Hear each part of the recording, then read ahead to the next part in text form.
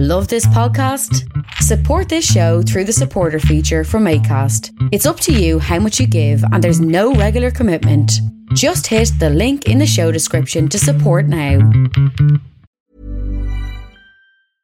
Mother's Day is around the corner. Find the perfect gift for the mom in your life with a stunning piece of jewelry from Blue Nile. From timeless pearls to dazzling gemstones, Blue Nile has something she'll adore. Need it fast? Most items can ship overnight. Plus, enjoy guaranteed free shipping and returns. Don't miss our special Mother's Day deals. Save big on the season's most beautiful trends. For a limited time, get up to 50% off by going to BlueNile.com.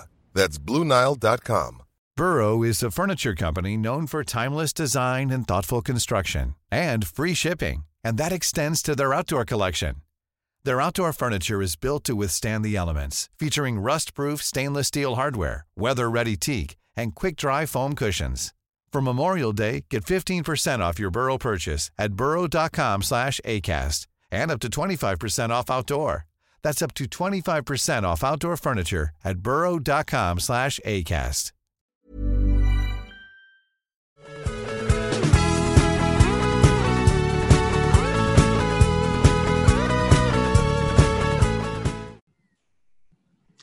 I loves me canty. Deja vu. Oh, we're here. All right, Dan Shanahan. Oh, quality. What a day. What an absolute day. Tony Brown Ale.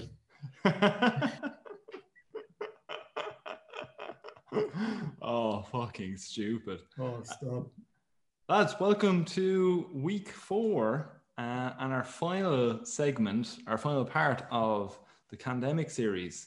We've had 24 cans drank and we have 8 cans to go. Our last segment, DJ, how do you feel about that? Good, yeah. I can't believe that we've gotten as many cans and as many counties represented as we have. Like I said last week, just like Michael Collins, the first 26 were no bother, but the last 6 were a real fucking stretch. And we didn't quite get there, but more on that later on. But fuck it, like I'm proud of what we've done and what we've achieved here in getting like fuck it, the vast majority of counties actually represented, and like we've had some good creative solutions to represent the counties that aren't. Yeah, an absolute journey of discovery and stuff, hasn't it been? Like, it's just, we said it on every single podcast so far, but I've been so amazed at like this journey of what we've had to do and like going searching for breweries in different counties, and then like actually the information is quite tough to find out because you end up pulling from, we pulled initially kind of from this Wikipedia article of list of breweries in Ireland, but like a lot of those were like defunct and like gone out of business or had like merged with other counties and stuff, or other breweries and stuff like that as well. So it wasn't as easy as just like tipping through that list. And then there was the actual piece of trying to go and source them. So we went as local as we could initially. And then I had to go locally up here in Kildare and get a few. And then we hit the online. And this week, we had to go a bit further, didn't we? Yeah, but like the typical dopes that we are, we procrastinated everything to the last minute. Like, yeah, but I think that was the magic of it. That like I think each week pretty much we had 8 cans to source. Like we had a month to source 22 cans, which is the correct way we should have gone about it. But we pretty much went like, right, we've sorted these 8 cans for this week. Stop looking. Yeah, but I love the way like week 1 we had like the 32 counties down, and we were like this camp, this county, blah blah blah, and we literally like we're like, right, we need to get on this now. And like week 3 were like, have we bothered getting on to any of these breweries, or have we sorted this out? And you're like, no, we'll sort it tomorrow. Listen, we're at the end now, but I think we've done remarkably well. And fuck it, like we really have pretty much got there. Like, gee, like it really has been eye-opening, and the quality of can and the quality of bottle around the country is something to behold. And you shared on our Twitter page today, like an article from Joe.ie on 5 craft beers to buy at Christmas time or something along them lines. And it was a really good article. I read it. On 5 of the cans are 5 drinks that we didn't feature in this pandemic series. So we've got like 32 different drinks that we're featuring. Joe.ie are fucking, they have a notion, like 5 cans, 5 cans, 32 cans. That's what we do. That's what we're at. They have the resources, but we have the brains. Yeah. And but what I was going to say was, like, if you see there straight away, 37 top quality drinks, like there's pretty much 0 complaints from us on what we've had so far. The quality of Irish brewing at the moment is better than it's ever been. The diversity of range, the styles of beers that are on offer is absolutely top notch. And again tonight, like, 32 cans, 32 counties. I've got 4 counties and I'm drinking 4 different styles. And again, that's not out of choice. Actually, yeah. Yeah, it's nearly by design, and it's nearly been that way every week. Hold on, are we matching each other again this week? Possibly, yeah. But at the same time, that being said, like it's purely emblematic of the quality and standard and diversity of Irish brewing at the moment, and I think that can just be commended. And I think the one thing that we've shown, and that we tried to show, and I think have successfully done so throughout this mini-series, is that Irish brewing is in a phenomenal place, and it's just up to the consumer now to back them. Here.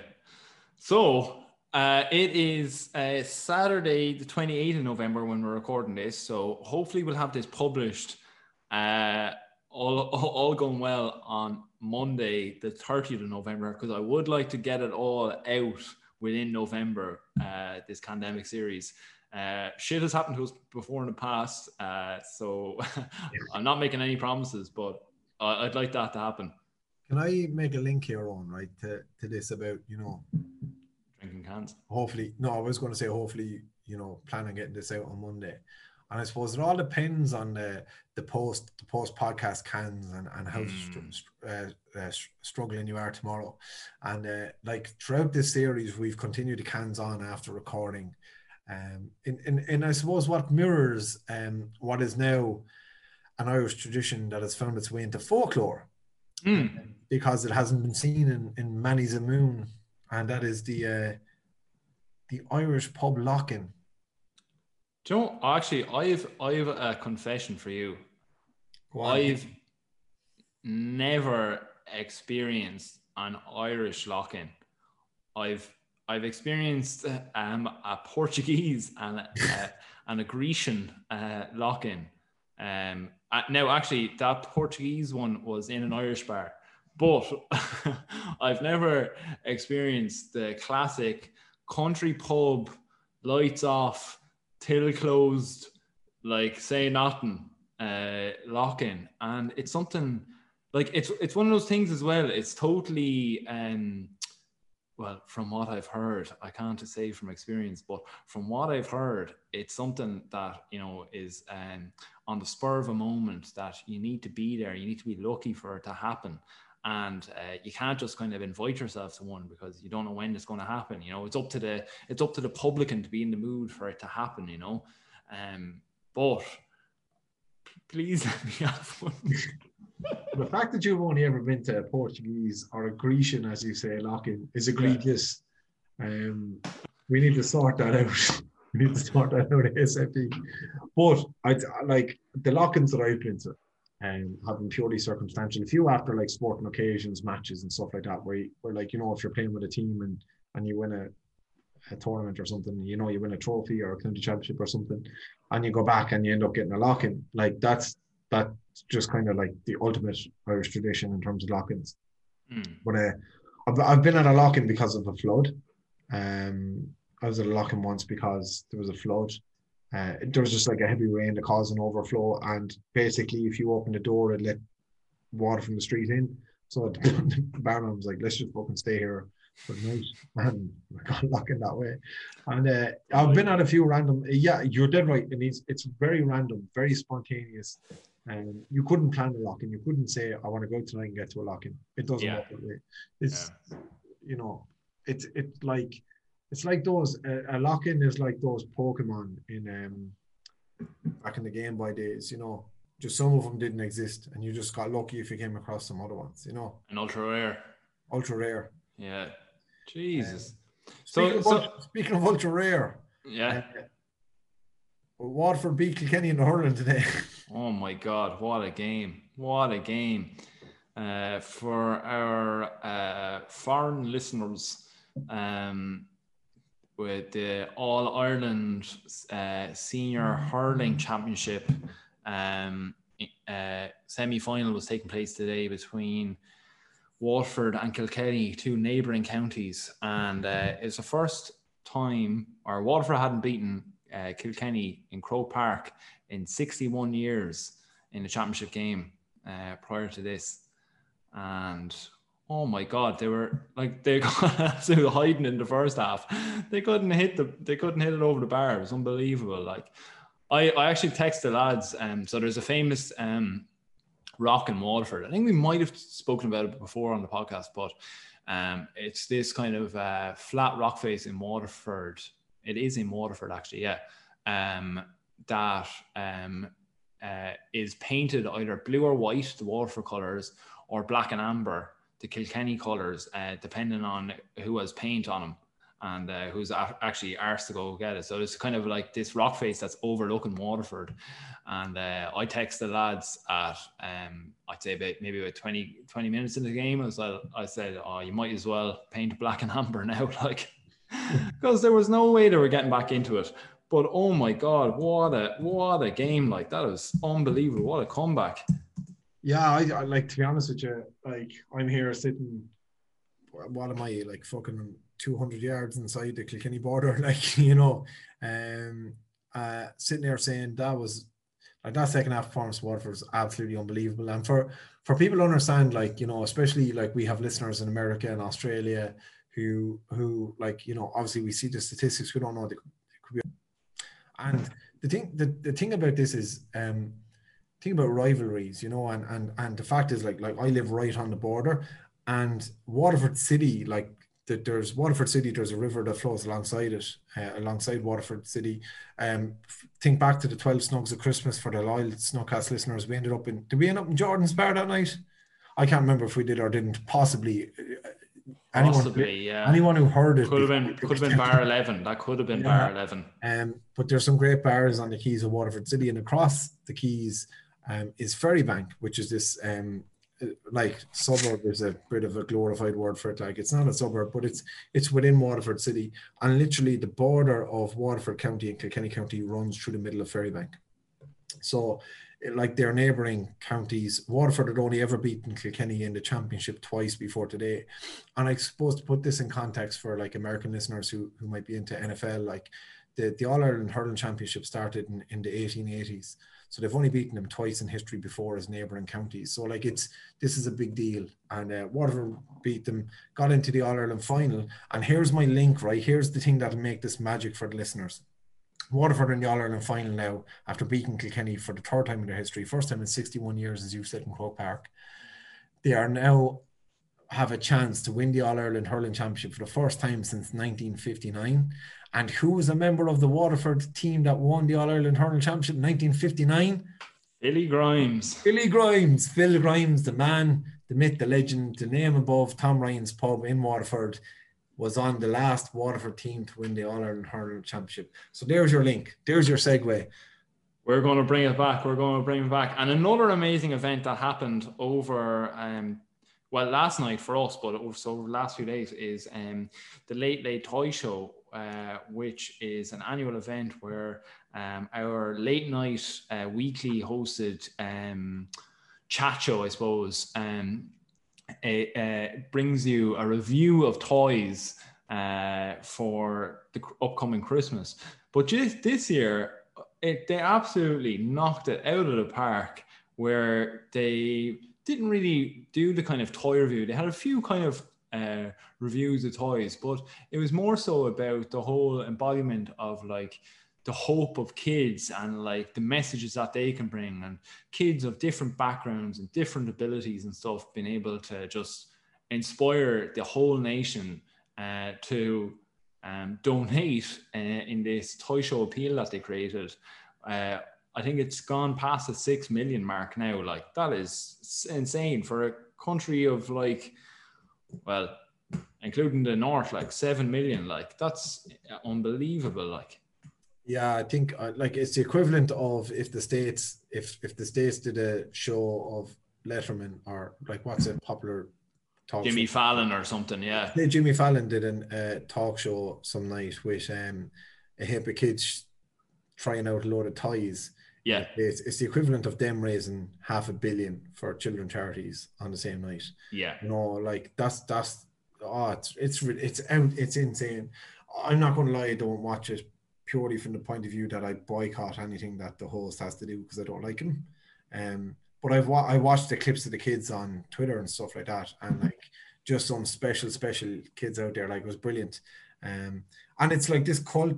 The toy show has this cult status thing in Ireland where, like, you know, an awful lot of people will the toy show is usually the last Friday in November, and an awful lot of people will coincide that with putting up the Christmas decorations and getting the kids in that Christmas spirit and getting excited. And the kids get to stay up late to watch the toy show because it runs from like 9 o'clock until like 11:15, I think. Yeah, half 9 to about half 11 or so. Yeah, that kind of time frame. So like the kids get to stay up late, and it's this big massive occasion that officially marks in Ireland, culturally and societally, to build up to Christmas. Like, Christmas is here.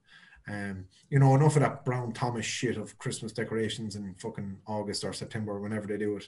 Like, that's the marking that Christmas is coming, you know. So it's like this massive culturally significant Irish night. And there's like, I saw people did a toy show drinking game as well, just to link it back to Snowcast related fact. Oh. So maybe next year we might, depending on what the situation is, we might look into a toy show Snowcast live drinking game or something along them lines. I'd be into that, yeah. Yeah, like for me, it's not a big deal because I don't watch it ever since your man Tuberty took over it. I don't tend to watch it that much anyway. So like, I have no problem doing some shit like that with some overseas listeners. Like, it'd be pretty cool. Like, you know, it'd be 4:30 in the States on a Friday. Like, getting lads in their office, like having cans or something. But sure, look, we'll see what the crack is anyway. And, yeah, it'd be like 9 a.m. in Australia. There'll be some crack. Unbelievable. So our toy show is the Candemic, where we're reviewing cans instead of reviewing toys. And well, let's just kick it off. I suppose I'll tip off with the first one, will I? My first can, so actually tonight, just to give the old preamble, is even though it's called a Candemic, I'm tucking into 2 bottles and 2 cans. So my first bottle on the Candemic is from County Armagh, and it's Carson's Crisp Cider. So Armagh, the Orchard County, had to go for it. We were discussing this beforehand. We were like, we were like looking up breweries and stuff like that, and very hard to find a brewery in Armagh that was brewing beer. But we definitely were able to find the Armagh Cider Company. So we said, sure, look, we have to. So I had this Carson's Crisp Cider during the Waterford game, and oh god, it was really nice. Like, it didn't taste like synthetic or anything like that. It tasted like alcoholic apple juice. Do you know what I mean? Like, it's that like fucking natural appley taste that it was just really nice, really fresh, and yeah, just really enjoyed it. Like, I don't know. Have you? What would be your feelings on cider now? You enjoyed that Legacy Irish cider, didn't you? From Waterford. Yeah, the medium dry I thought was lovely. Yeah. I like my thoughts on cider. I love a cider in the summer. Would you be more of a dry man or a fruity man? I can see, like, it completely depends on the context. I think if it's, you know, like, right. Context is all about it. If it's like a Saturday afternoon and you're having one or you're having two, go for the fruity stuff because it's sick. I'm not sick, sweet. But you know what? That's so good. You can get them in Philly the what's the Swedish brand? Alaska, is it? Yeah, I don't. Yeah, I don't know them ones, yeah. and they're a very nice drink to drink. Like they're very fruity and juicy. They're a bit too sweet for me. Like, but one or two of them when you're thirsty, and you know, especially now, like I know what you're on about though. That like that Kronenbergs and stuff like that can be a bit sickly, like, aren't they? Like, do you know? So like, do you know? Say for example, if for us the thing would be if we went to Dunmore East, for example, and you know, the sun was splitting the rocks, like. Yeah, we went go for a swim, come out, go up to have you know, go up to have a wrap or something. And what'll I have with the wrap in a bar in Dunmore East or something? And give me one of those fruity ciders. They're lovely. Whereas I think, like, you know, if you're in it for the long haul, if you're at a barbecue early in the day and you know you're going to be drinking all night and it's absolutely scorching out, I think a dry cider is perfect. Yeah. So that's my take on cider. I like this is the thing, we're looking at this and I think like you drew the short straw and drinking the cider in terms of like the time of the year and the context, because I know it was odd. It was very odd now. Well, actually the thing about it is that it was odd drinking the cider in November, but having the All-Ireland semi-final, it kind of tied it back. I nearly thought it was kind of August time there, like that. I was like sipping away on a nice cider, like watching the hurling, like, you know. That's a lovely little story. Yeah. Any crack with Armagh, no? So I do. In fairness, I ran a load of. I was doing a bit of research there today, and I ran all my stories past Ciara, and she did, I'd say, about 2 seconds worth of research and came out with 4 better stories. So, so that's what I'm going with. Ciara's amazing stories, like. What I am going to talk about is a company which makes their product in Armagh. Do you have any guesses what it is? It is a food company. Oh, a food company. Yeah. So I was going to guess like O'Neill's GA or something. Yeah, no. Yeah, sorry. Yeah. A food company that makes their product in Armagh. Yeah. No idea. It is the Northern Taytos. Go away. Yeah. So Tayto Snacks, which I think is which is the name of the company that runs. So basically, it was this fella called Thomas Hutchinson was wondering what to do with a 500-year-old Tandragee Castle in County Armagh that he acquired in 1955, right?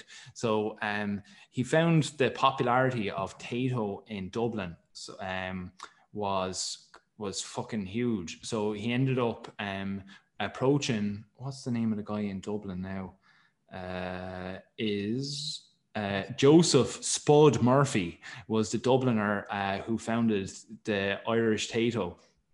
And he approached him and basically went and got the name and the recipe rights, or kind of license, I suppose, to distribute it up north. And the crisps were initially first sold out of a single delivery van before a deal involving the Findlater family stores and distribution network unleashed them throughout Northern Ireland. But I thought it was just really cool. But one of the lines that I got from this article is, do you know what Northerners call Southern Taytos? I do. Actually, I think this was discussed on a Snugcast that you were absent for. Oh. Free Stato. Oh, that is so good. I absolutely wetting myself about him. But another fact about him as well is that Liam Gallagher reckons that Southern Taytos are the best Taytos. So Yeah, there you go.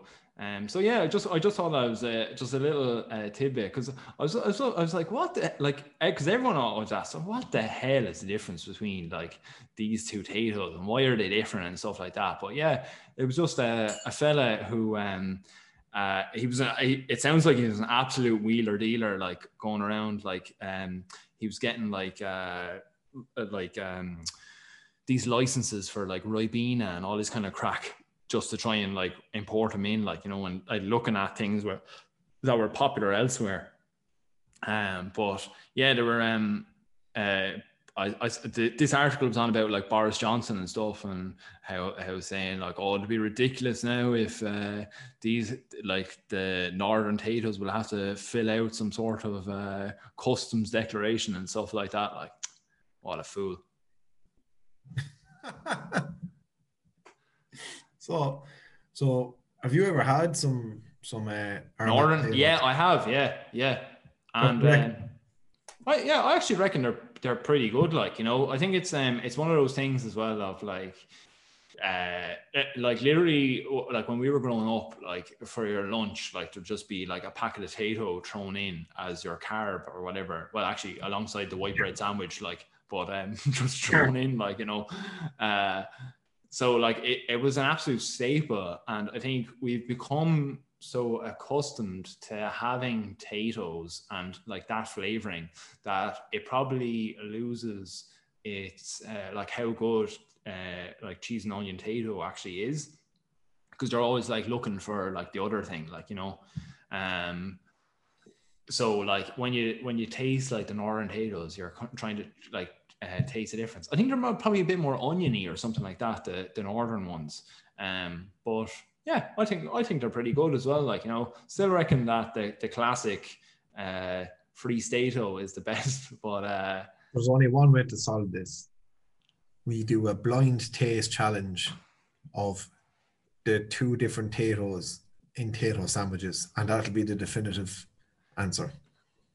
I'm putting up a poll on Twitter here now, and we'll see what the answer is for the end of this. All right. And while I'm doing that, DJ, tell me about your second can, or actually your first can and your first county. The 22nd, no, not the 22nd. The 26th can of the Candemic is Graciosa by Hopefully. Oh God. There it is, from County Offaly. That's the can for those of you watching this on the YouTube. A delicious tropical pale ale. It's a tropical pale ale, 5.3%. It featured on one of the early episodes of the Snowcast because it was on draft in Phil Grimes' pub. And how it got on draft in Phil Grimes' pub is an interesting story, because the guys at Hopefully were contract brewing out of Metalman. So I think Metalman got Hopefully into a few Waterford bars. So that's how they came on our radar. And Graciosa was the first one that I tried from the guys in Hopefully. And it's a really, really nice pale ale. The tropical pale ale is definitely the description for it, because it's that mangoey, passion fruity kind of, you know, those tropical kind of fruits that come to the fore. It's not citrusy per se, to me anyway. It's more that kind of mango style. Really, really nice, juicy, but it's 5.3%, and you do feel it. Like, I find it's a nice punchy pale ale. Really, really good to drink. And what I love is on Beer Cloud, shout out to Beer Cloud, because we were able to get some of our stuff off them, and they've been brilliant throughout the whole summer since being set up by the guys in Dead Center. Is you get these 330ml cans, and we were just talking before we came online on about the quality of having 330ml cans available, like, you know, 500ml bottles, the larger cans, those larger bottles like the White Gypsy one you had there a couple of weeks ago in a previous episode are brilliant. But sometimes you just want to horse a few cans into you, and the 330mls are brilliant just for that size. Again, basically, we're trying to drink 4 beers while we record this and keep it to a respectable time. Even though the podcast have gradually gotten longer as we've gone over the Candemic series. But that being said, you know, we have to have 1 or 2 on board beforehand before we record. So we try and make it 1 or 2 that we're drinking on the night. So I had just after the Waterford Kilkenny game there, I had the Graciosa, and like it actually, I was like, I'm so used from the Candemic series of drinking 500ml bottles and the 500ml cans or the larger cans that I couldn't believe it was gone when it was gone, and I was like looking for more. So really, really good. And yeah, you've had Graciosa a few times in the past, haven't you? Yeah, it's lovely. Yeah, it's that real, like as you say, it's that kind of tropical flavors. Like I don't know, it's kind of pineapple-y and like it's lovely. Like yeah, real like as as Finn Dwyer would say.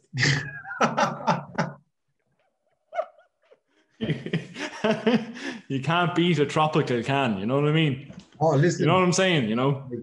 You know what? If Finn has gone mad for the fruity, juicy pale ales, like he would love this now. He would absolutely love it. He's a bollocks because he was texting. We're in a WhatsApp group together, and Finn was giving me abuse there before we came on here. So he's a bollocks, but he would love the Graciosa. So yeah, Finn, the Graciosa is well worth having. Speaking of then, like, so hopefully are the only brewery, as far as I'm aware, that are registered in County Offaly. And Offaly, like, to be honest with you, it's one of those counties that there's not much going on. So, but it was the one thing I know about County Offaly, just off the top of my head, is that it was previously known as Kings County. I don't know why, but it's just something I remember from during sort of history. But Offaly came to the fore really strongly in the last decade, because of its links with someone globally known and highly prominent. Do you know what I'm talking about, Owen? No. So Moneygall in County Offaly. Oh, yeah. Is the birthplace of a guy with a fucking brilliant name. Hold on a second, I need to get this right because I have my glasses on. There was a guy born in County Offaly by the name of Falmouth Keeney. I can't read my own writing, to be quite honest. Falmouth Keeney, who immigrated to New York and settled in Indiana back in the day. And he had children, and they had children, and one of his children's children was none other than Barack Obama. Wow.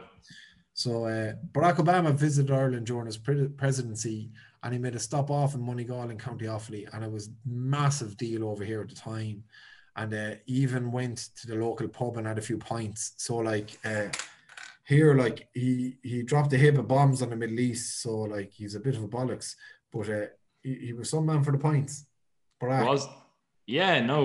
In fairness, he had a great trip that time. Like it was like the I'd say the amount of like industry that he brought to Moneygall and Offaly and like it was fantastic. And like there's the service station now named after him in Moneygall as well. Barack Obama Moneygall Plaza, yeah. Do you know my favorite thing about actually fucking great plaza as well. Great, like probably top 5, I'd say top 5 motorway stop-offs in Ireland. That's another episode in itself. Like us ranking. We'll talk about our many visits to Paulstown over in another episode. But the one thing I want to say about that trip to Ireland for Barack Obama is, so Barack Obama had the most Irish experience of anyone ever. He had an important occasion to get there, and his car got stuck on a speed ramp.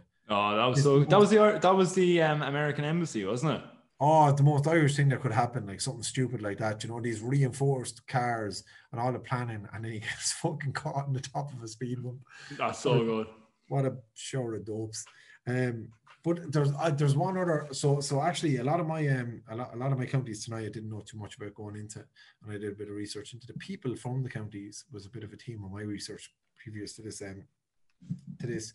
But another person from County Offaly who was from Eden Derry was a guy called Cornelius Heaney, and he immigrated to the States penniless. He was one of these economic refugees to the United States back in the day, like a couple of hundred years ago, back in the 18th century. He was like this like genius businessman back in the day, and he got wicked rich.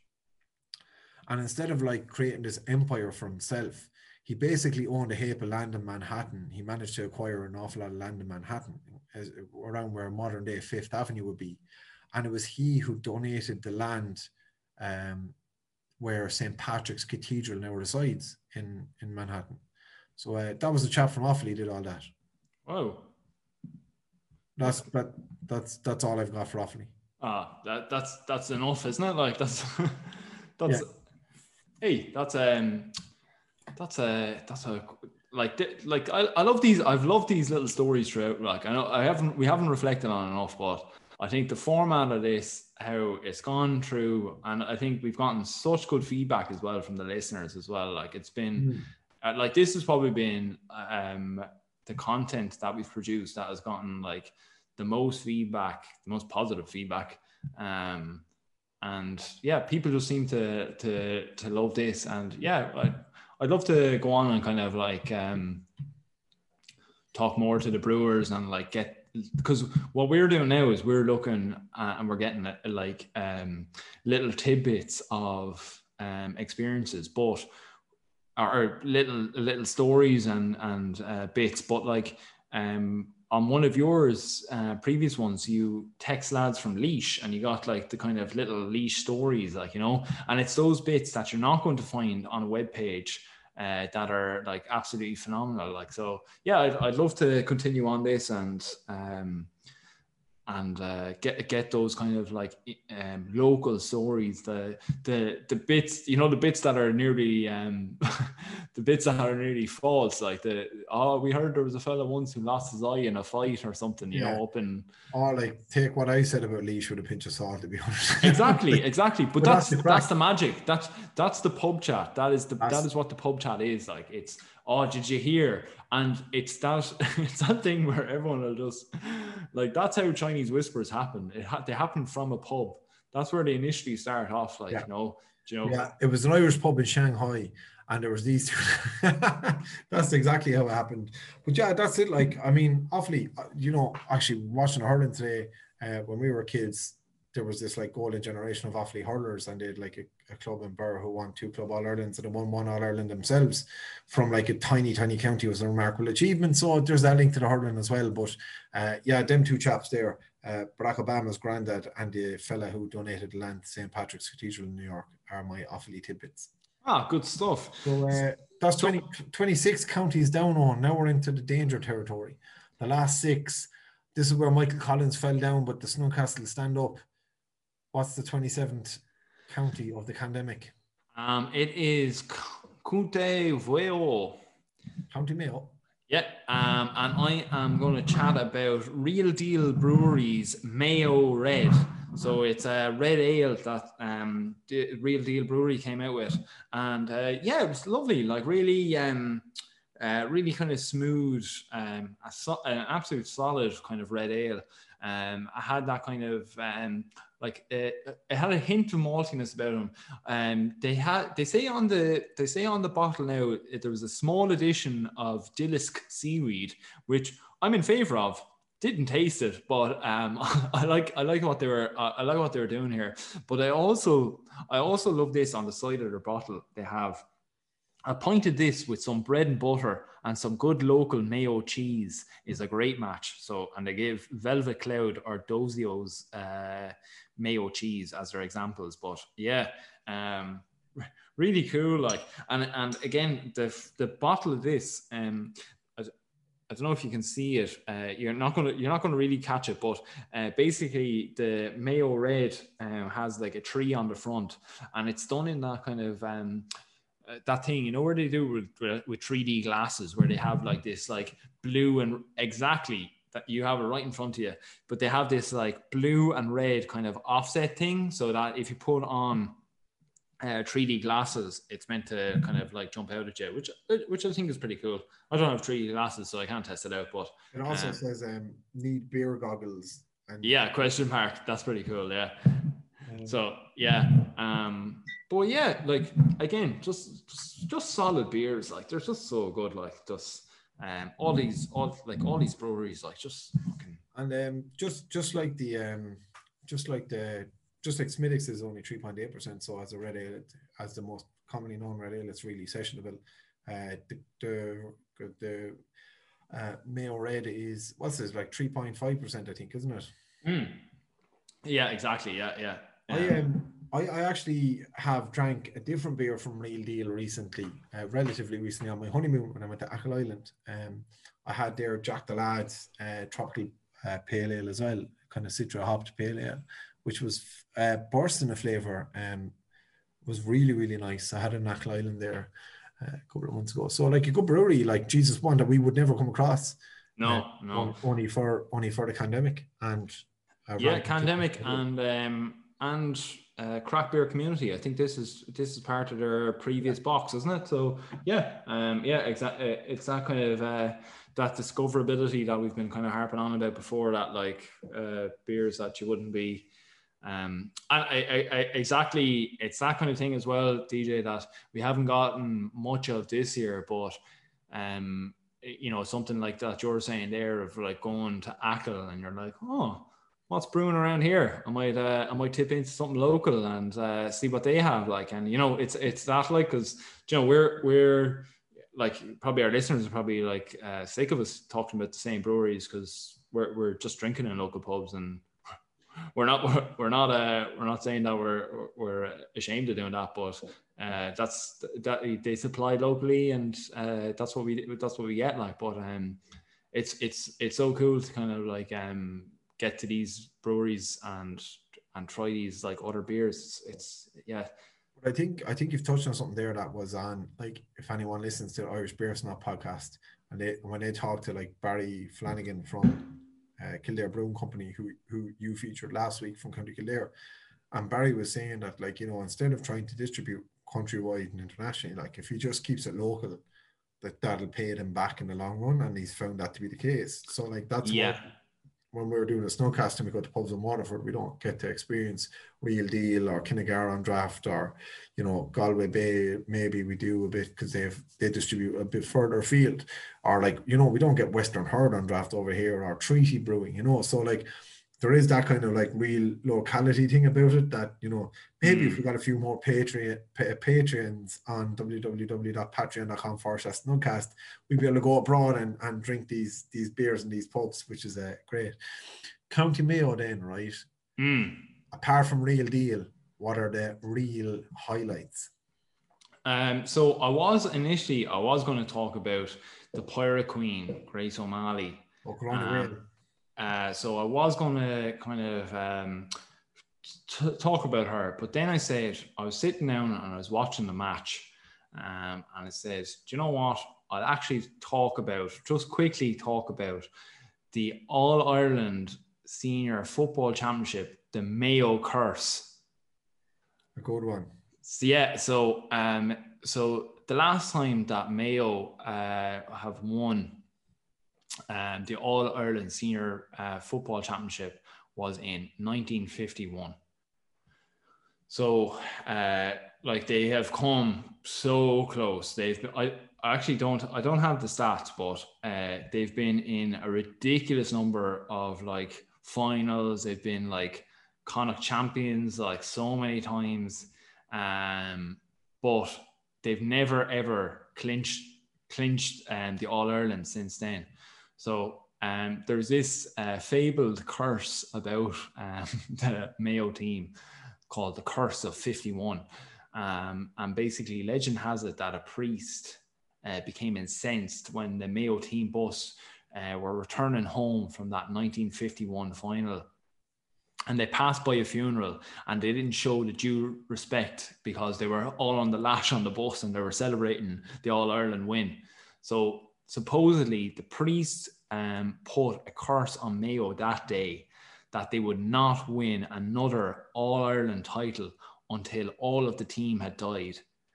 And so that team, they had two members remaining alive until 2019 when Pádraig Carney, or what was Pádraig Carney's? Pádraig Carney, also known as the Flying Doctor, passed away in 2019.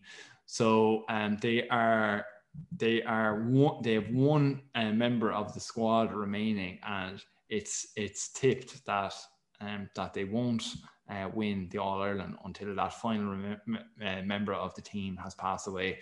Like it's gas like this like myth thing, but like it's more gas that like it is actually it's actually like kept going, like that this is like it's actually panning out to be true, like, you know, and that you'd wonder like how much of that myth and stuff like eats into the Mayo psyche and stuff like that of the players. Like, do you think would you be like, would that eat into you? I'd say I'd be all over it. Like I'd be like wide ball. If I was sitting in Oklahoma right now and I was listening to this as a Snugcast follower, I'd be like, what are you on about? That's nonsense. Like, go away and shout for yourself. But I've watched Mayo play in All-Ireland finals when they're clearly the better team. Oh my God. And like, you know, what was it against Dublin a couple of years ago? Was it 2017 2 penalties or something, wasn't it? No, it was 2014, 2013 or 2014. They had 2 own goals. 2 own goals. Oh my God, yeah. There might not be 2 on, like the way Gaelic football is played, you wouldn't see 2 own goals in an entire season. Yeah. Every team in the country. Yet there were 2 own goals in the one final against Donegal a couple of years back.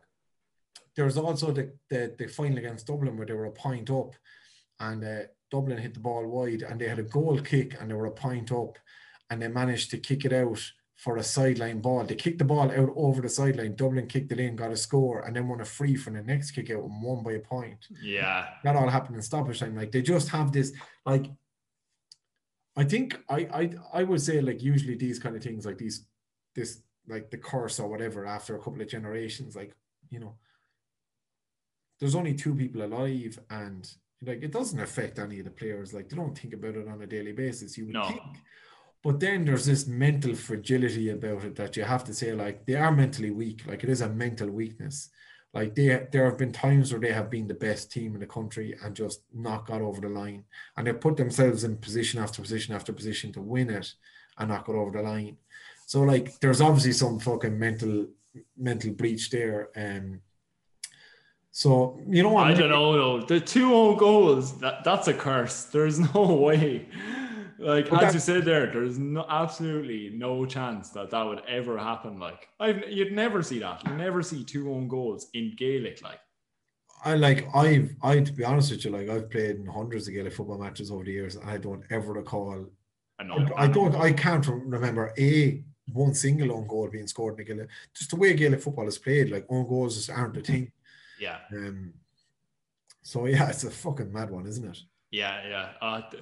It's so good, like, it's so Irish as well, like, that they didn't pay their respects at a funeral on the way home. Like, it's amazing. But and again, it lends back into this folklore thing that we were talking about last week with fairy courts and stuff like that.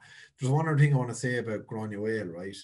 That you touched on there, like, the biggest contrast between, like, actual Irish identity and culture and heritage and, like, what this, like, you know, concept of, like, some like, you know, nationalists that you might see online of Irishness being this, like, crazy conservative, like, Catholic ethos kind of thing, was, like, one of the biggest legends in Irish folklore history, whose castle is still standing to this day on Achill Island, is Granuaile, Grace O'Malley, the Pirate Queen.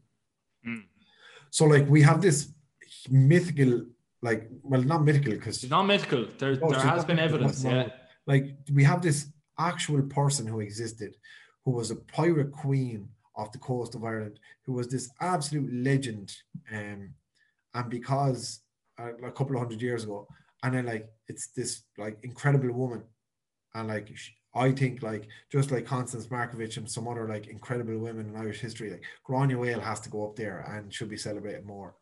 I think my favorite story about Granuaile is that when Queen Elizabeth I, I think it's Queen Elizabeth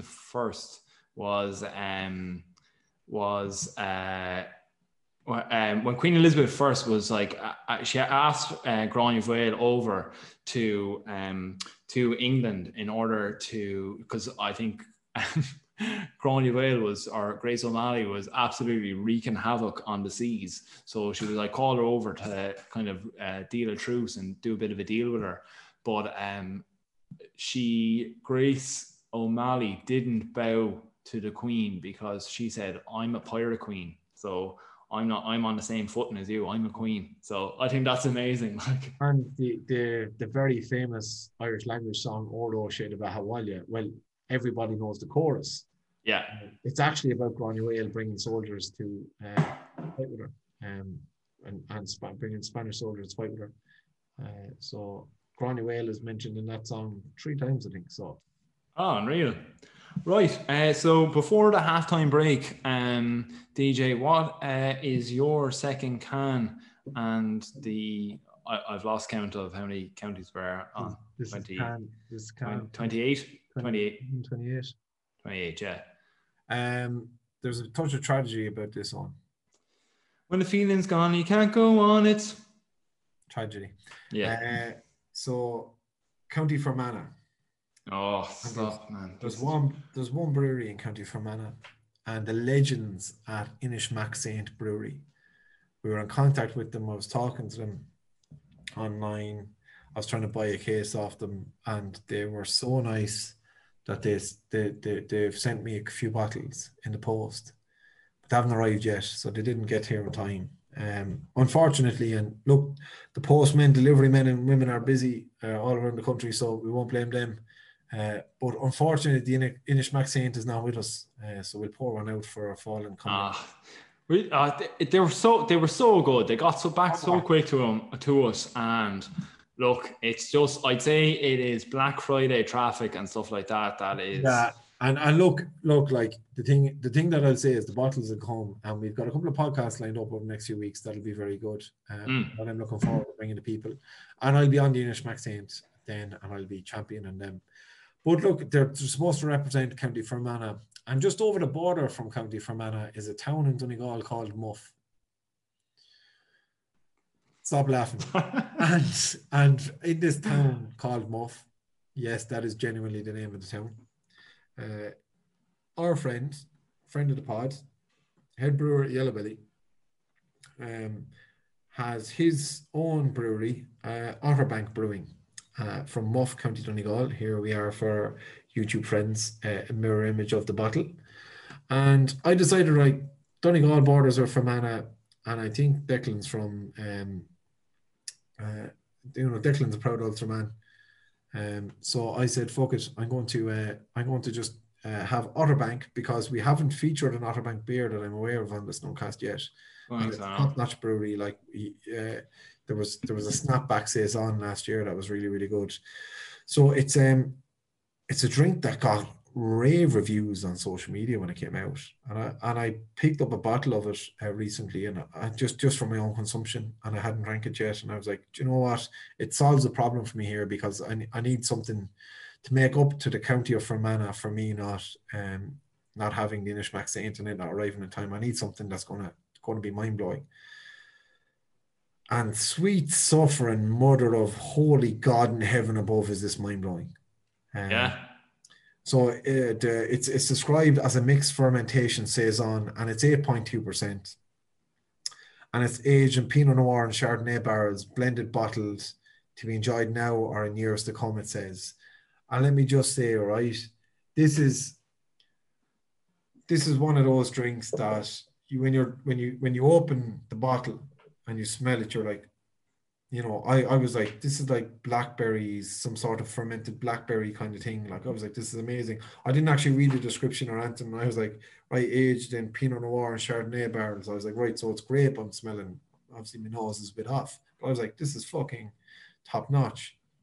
And I poured it out, and it was this deep color, and the aroma was really, really good. And then I tasted it, and it was something that, like, sometimes you drink something, like we drink so many different styles of beer and all that, like, and we're not experts. Like, I can't tell you bitterness or sulfur or any of this shit. But sometimes you drink something and it's like this, I can tell it is special. Like, I can't decipher the intricacies that make it special, but I can tell that this is a special feat in brewing. This is a special feat in creating something for human beings to consume. Like the science and technique and expertise and skill that has gone into creating this is like top notch. And it's one of those drinks that, like, it's 8.2%. It comes in this really cool bottle. It's so good. And it's one of these things that I think, if you enjoy wine, if you enjoy whiskey, or if you enjoy beer and you're looking for something different, like, find yourself a bottle of this and drink it, please, because it's just a feat of human ingenuity that this has been managed to be created. Look, we've sang the praises of Yellow Belly beer on this podcast so much, and like, Deck from them is literally a genius. Like, we've said it so many times, like, and I think you've just alluded to it there as well, of the fact that, you know, he's obviously thought of something that he wants to try and create, and he has gone and created it as per the thought process that he's had. Like, it's insane. Like, as in, like, just going like that, like, oh, you know, there is the aging of wines, and there's like that barrel usage of those, and can I do something along those lines? Yes, I can. I can literally do that. It's just phenomenal. Like, it's so cool. Like that. Like, I would never, like, in my, I suppose, beer drinking experience, my progression along this path, like, would ever, when I was back drinking fucking Stella Artois or whatever, like, have been like, oh yeah, I can get a whiskey aged stout that is going to, like, taste like that, you know, or whatever other, like, combination of flavors and ingredients that you can. But it's fair play. I said to you before we started recording, because I was drinking this when we came on the Zoom, and I said to you, I don't know how, but it's a drink that has me searching for my own mortality. I don't know what that means, but it made me say that. yeah. And I also saw a tear just trickle down your left eye into your cheek. I like doing this podcast and doing this thing with us, where we're going to try and find different styles and different beers, and just, we're not drinking them from I want to judge the beer point of view. We're drinking them from do I enjoy, like, I want to experience new things point of view. And it just was one of these ridiculously unique experiences. And, like, he's managed to get, like, I don't like wine, but he's managed to get one of the best bits of wine, which is, you know, when you drink a nice red wine, you have that, like, almost dry, like, thirst at the end of when you sup it. So you're like, I need more. I think the technical term is astringency, isn't it? Oh no, don't care. It's fucking class. That's one for the wine buffs out there. Just there you go, Shane McNally. But look, like, then County Fermanagh. I mean, to be honest with you, like, Fermanagh is a really difficult county to look up, because, like, you know, there's, again, it's like one of these counties that we are so far removed from. It's one of the 6 counties in Northern Ireland, but it's like, where it's positioned is really random in terms of those 6 counties in Northern Ireland, because it borders with, like, Roscommon and Donegal and that, so it's in that little bottom left corner of Northern Ireland. But it's like the translation of it, like, basically Fermanagh is an anglicised version of the motto of the region, which is Fior Mai Anig, which means the county of the lakes, because there's just a heap of lakes there. And there are some famous people from Fermanagh. Like I said, this is kind of what I went to when it comes to counties that I don't know shit off the top of my head from, or I don't have strategically placed people to ask for nonsense. Samuel Beckett and Oscar Wilde were both born in Fermanagh. Oh, I had no idea. So they're famous people. But someone who we may not be overly familiar with, who was born in County Fermanagh, was Patrick Tracy. And you might ask, who is this Patrick Tracy fellow at all? Patrick Tracy became the personal physician of one Michael Jackson. What? Yeah, some lad from Fermanagh was Michael Jackson's doctor. He wasn't your man who killed him, was he? I have no idea. Whoa, allegedly. Sorry. Yeah. Actually, I think that went to the courts, and I'm not. No, actually, did he get convicted? I don't know. That's. I'm not going to lie. I'm not going to lie, I didn't research that far because I said if I found out, I'd definitely say something stupid on the podcast. Like I did. Yeah. So I was like, no, I'm just going to say that he was Michael Jackson's physician and let people come to their own conclusions on that. But some lad from Fermanagh was Michael Jackson's doctor. Was probably knocking about Neverland in a white coat and with a stethoscope at some stage.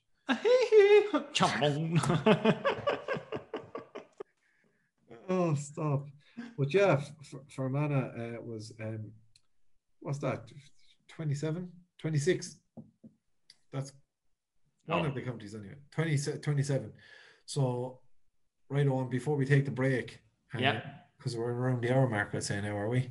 I don't know. Yeah, whatever. Who knows? Like, honestly, because where we used to record a podcast before Zoom, there was a timer on the app when we hit record, whereas now it's just a Zoom meeting. So we have no idea how long we're going on for. So apologies if it's 2 hours in and we're locked. Owen, what's your second Canon County of the night? I'm actually have to go through mine too already.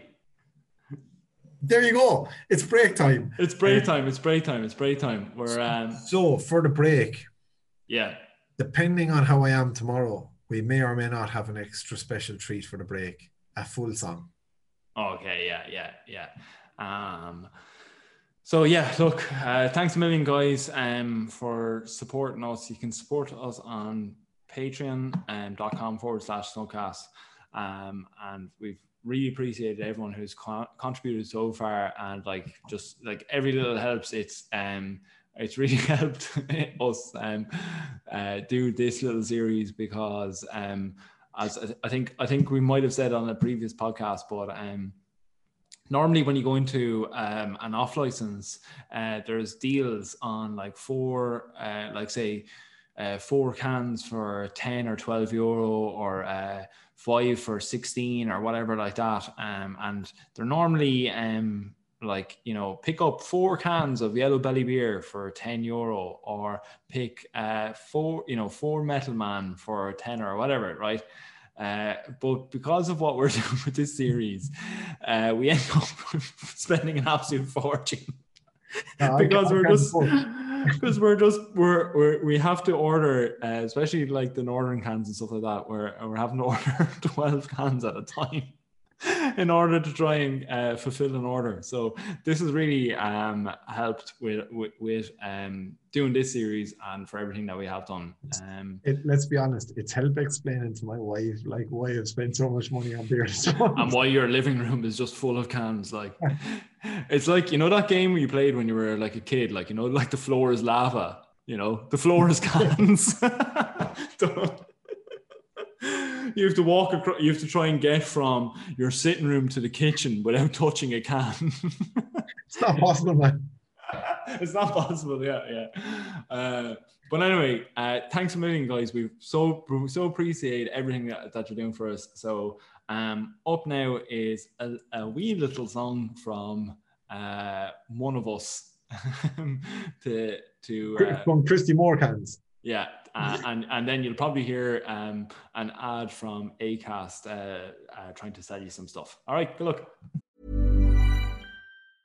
Cool fact, a crocodile can't stick out its tongue. Also, you can get health insurance for a month or just under a year in some states. United Healthcare short-term insurance plans, underwritten by Golden Rule Insurance Company, offer flexible, budget-friendly coverage for you. Learn more at uh1.com. Planning for your next trip? Elevate your travel style with Quince. Quince has all the jet-setting essentials you'll want for your next getaway, like European linen, premium luggage options, buttery soft Italian leather bags, and so much more. And it's all priced at 50 to 80% less than similar brands. Plus, Quince only works with factories that use safe and ethical manufacturing practices. Pack your bags with high-quality essentials you'll be wearing for vacations to come with Quince. Go to quince.com/trip for free shipping and 365-day returns. Burrow's furniture is built for the way you live.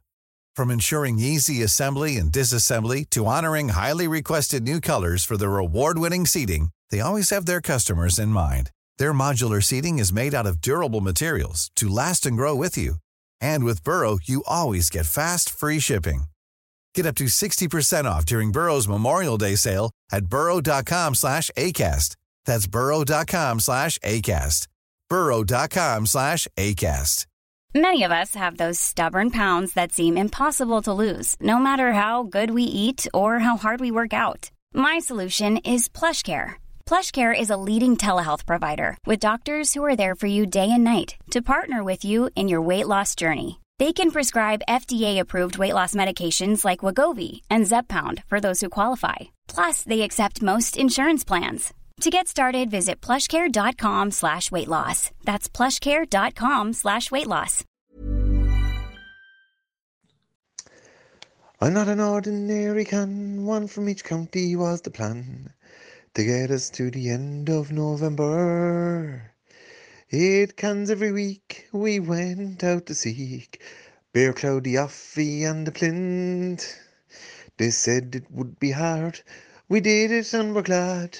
Even if we blagged a county or two, we drank a heap of beer from Yellow Belly to Nine White Deer, from Western Herd up to Wicklow Wolf, an IPA,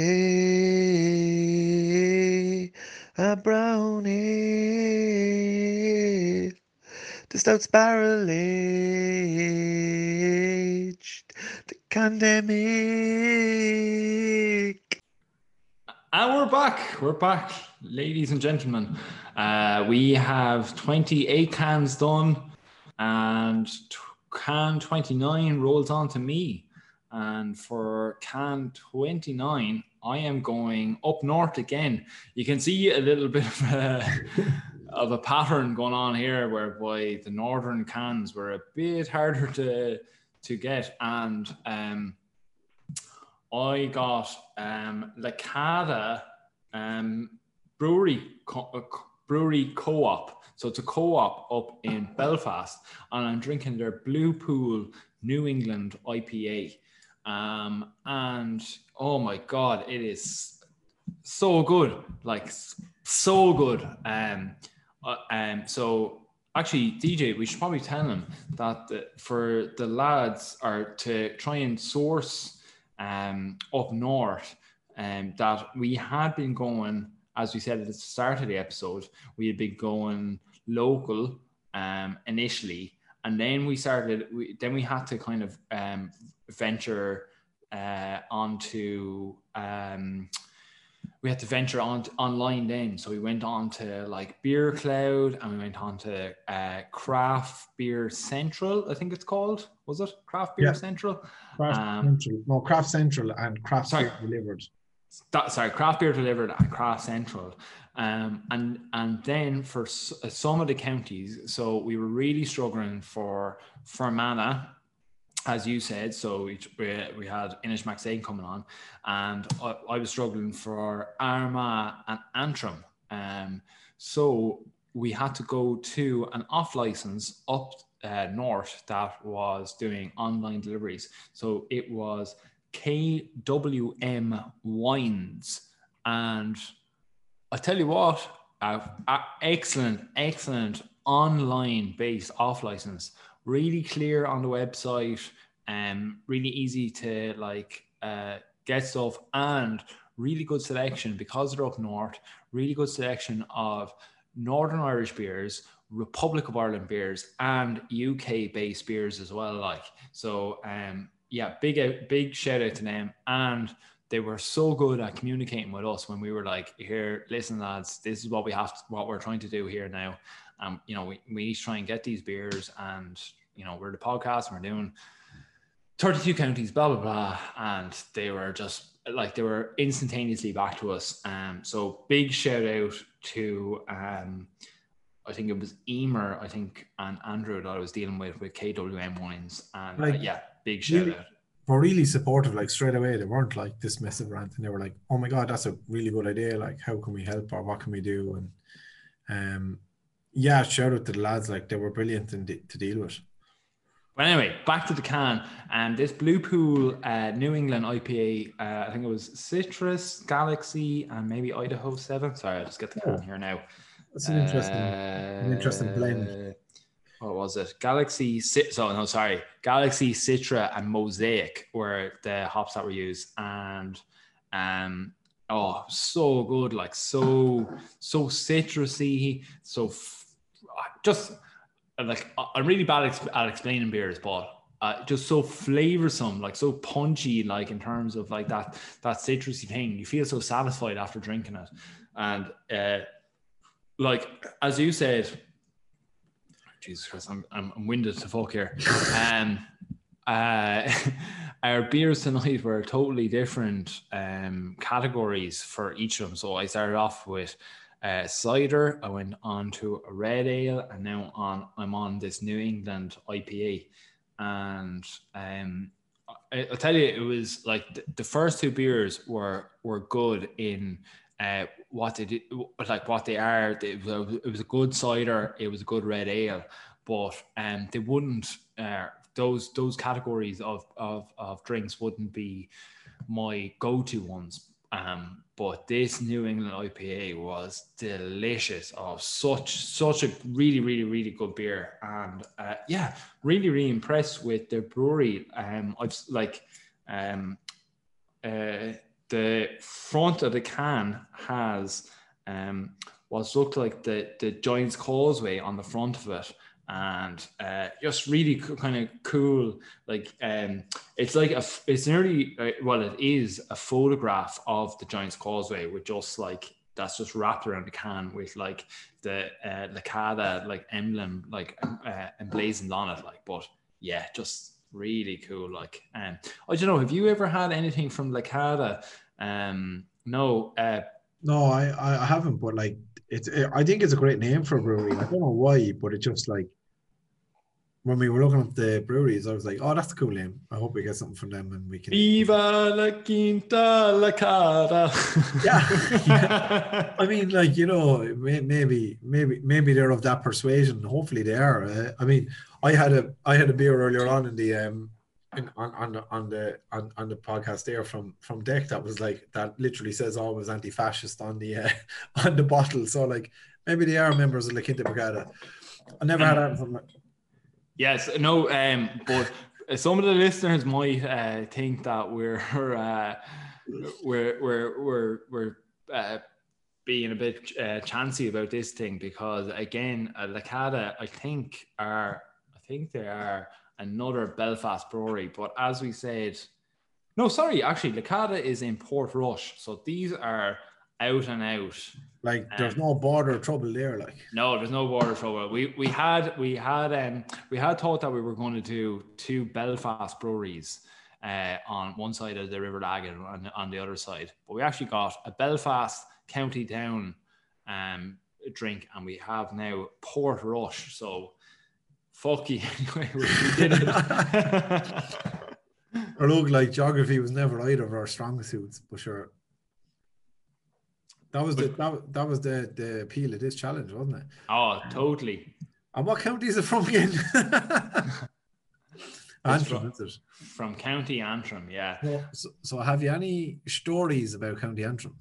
So I actually have a really, really good story, and it is from It's actually based on the front of this can, and it's the story of the Giant's Causeway. Or going back again, we're after tipping into the mythology in Irish mythology, and we said it many times that Disney should absolutely hop on the Irish mythology, because there is some great stories. And I'm just going to tell a story about Fionn McCool and how the Giant's Causeway was mythologically formed. Before you go on, can I just point out, like, Fionn McCool, Finn McCool, and Finn Dwyer is the giant and the Giant's Causeway. Exactly, yeah. We've managed to get Finn Dwyer in again. He's in again. So, so the story goes, right, that once upon a time there was this Irish giant called Finn McCool, and he got himself into a bit of trouble with a Scottish giant called, I need to get this right, Benandonner, right, who had a claim on Finn's island of Ireland, right? So Finn got absolutely outraged at this, and he started throwing these boulders into the sea of Antrim off the coastline in Northern Ireland. And inspired by the way they fell, he made this bridge of boulders from the Antrim coastline all the way over to Scotland. And he said he would challenge his rival, Benandonner, to a duel over the fate of Ireland. So Finn goes off and he traipses across these boulders, and he said, so he arrived to Scotland to the lair of Benandonner. So Finn realizes that he had underestimated the size of Benandonner, and that Benandonner actually was a giant. Even for a giant, he was a giant of a man anyway, right? So that brute force wouldn't work on him. So Finn himself decided to return to Ireland via the giant causeway from Ireland to Scotland. Actually, what comes along here is that Finn's wife, Sive, is actually the hero of this story. So Finn McCool comes back and he hides away, and he's like, shit, what am I going to do now about this? Benandonner coming over. He's going to absolutely wreck me, right? So what Sive does is that she wraps Finn up in some clothing and kind of cuddles him up. So Benandonner marches across this giant causeway that has been there and comes over to Ireland, and he comes and he sees Sive on the headland of the Giant's Causeway, and he goes there and he sees Sive, and Sive is swaddling or holding Finn McCool disguised as a baby in her arms. So then looking at Finn McCool in her arms, he thinks that this is Finn McCool's baby. And the size of this baby, he goes, Jesus, if that's the baby, what size is the father? So he thinks that he's absolutely huge, and he hurries off, returns back to Scotland, and as he goes home, he frantically tears away bits of the causeway, and he severs all ties between Scotland and Ireland. And Finn McCool lives to fight another day. But yeah, that's the story of how those boulders and the shapes of the Giant's Causeway were formed is through that mythological story. And I just thought, like, I went to the Giant's Causeway for the first time this summer with Kira, and I was absolutely blown away by like the basalt rock and the formation of it, and just like how cool it is. Like, you never see that anywhere else in the world. It's absolutely amazing. And I thought, like, having that mythology linked with it, it's so uniquely Irish, and it's just I think it's like it's probably one of my favorite myths about Ireland as well. Like, you know, but like he's renowned in mythology for that kind of crack. Like, you know, I think when Loch Ness, he picked up a heap of a clump of Ireland and fucked it at his friend or some fella he was having a row with missed. And that's how the Isle of Man was formed. Yeah. It's so good. Like, I love it. Like, I love these like little stories that you have. And I actually am forgetting a bit into like Greek mythology and stuff there now as well. And like just the stories that like people created over the years in order to like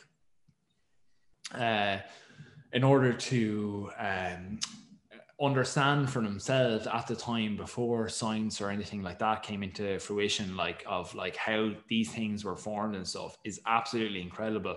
And like how a lot of the especially like I say in Greek mythology and stuff, how a lot of the words and stuff that we use now still stem from like those beliefs that people have, like say like the Greek god of like Mother Earth, which is like Gaia, which was like shortened to like GE, which like forms like geology and like geography and stuff like that for us. Like I think it's like it's incredible like how those like myths that like we kind of like laugh off a bit now as like stories and stuff like that actually have like formed a foundation for a lot of like our not our beliefs, but like for a lot of our like nomenclature and stuff like that, like, you know. Nomenclature. Yeah. Ooh. I know. That's 5 cans in. That's where that word comes out of. You went straight back to college. Brilliant. That was really good. I enjoyed that now. Yeah. A bit of Fionn McCool and like just one of the fellas that like you learn about in school, but like. I'm saying it again. I've said it once before on this podcast. I've said it on this podcast right now. But Disney, you need to pick this up. You need to pick up these. Like, will you wish, right? What we need to do is write a screenplay of this nonsense, send it to Disney, and we need to rake in that money. Then, any listeners, copyright Snowcast that. So will I crack on? Yeah. What's your third can of the night? And third county of the night. So the 30th county of the pandemic is Roscommon.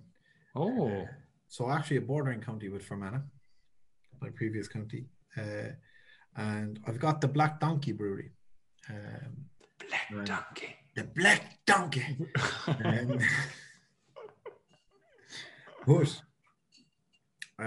Donkey Brewing, the Bucket Amber Ale. A lovely malty ale. Jesus, it's really nice. They describe it themselves as a hybrid ale, and I can see where they're coming from. It's got that lovely maltiness of a red ale, but it's also got that kind of it's got that red brown ale maltiness, but it's also got just a little bit of hopped kind of and a lovely bit of bitterness to it as well. Delicious beer to drink. Bucket. I was telling you off here, actually, it reminded me, all I can think about when I'm talking about this beer is in the US office when your man David comes up with that invention, the suck it for cleaning up children's. Oh, yeah. You know. Big on your toys and you suck it.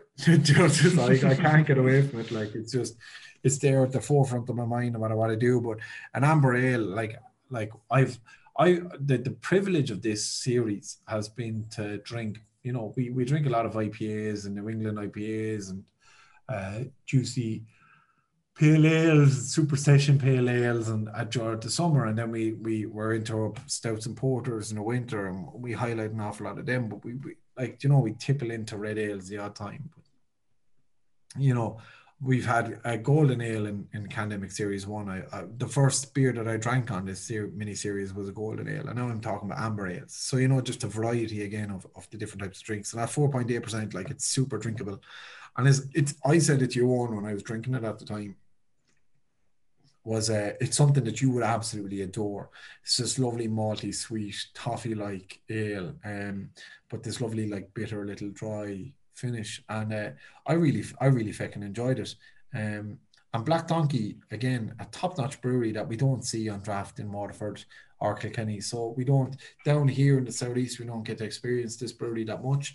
But again, thanks to the guys in Beer Cloud and crack beer community, we've had Black Donkey beers, and because of Beer Cloud, we can order them straight to our door. So I would highly recommend people listening to this get onto Beer Cloud and order a couple of Black Donkey beers, because it was delicious. It was really, really nice. I thoroughly enjoyed drinking it.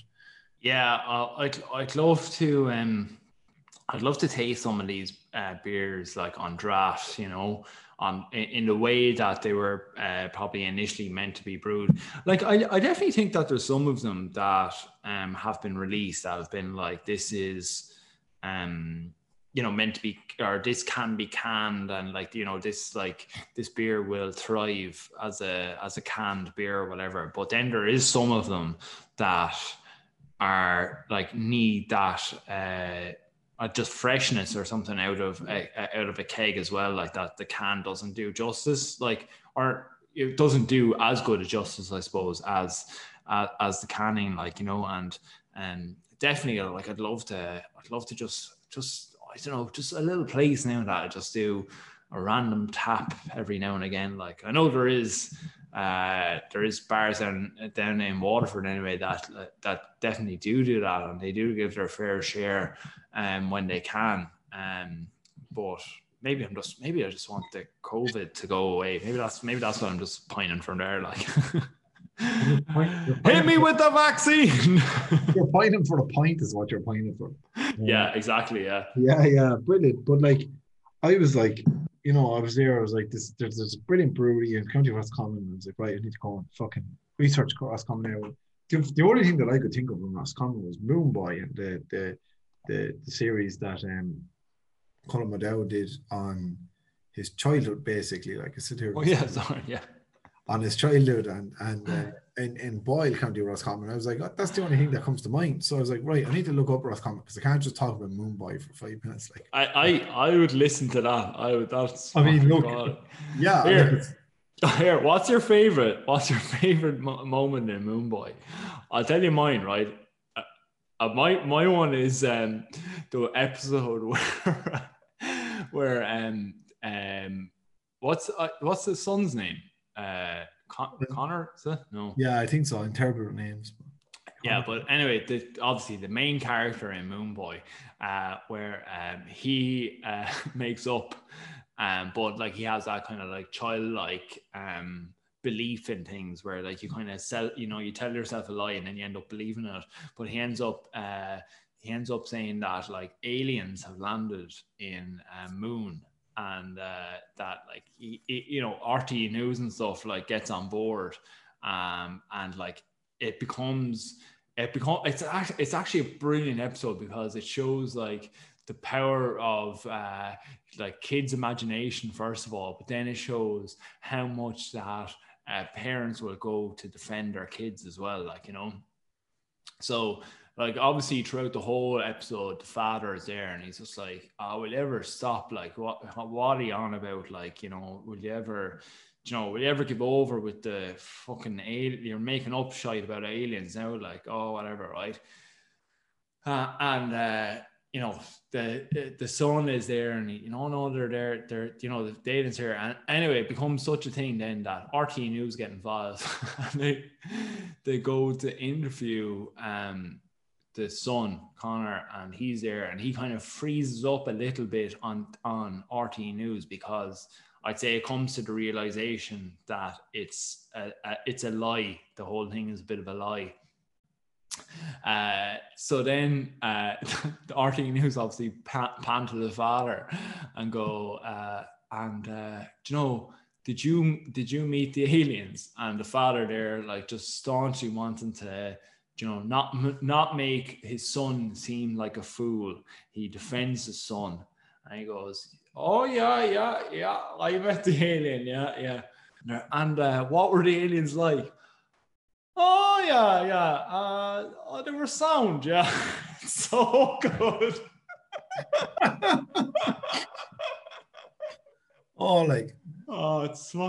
It's a fucking genius, like, and it's that Father Ted esqueness about it as well, isn't it? Like 6 episodes a season, 3 seasons, like I think it's genius. Dunzo, like, fucking beautiful.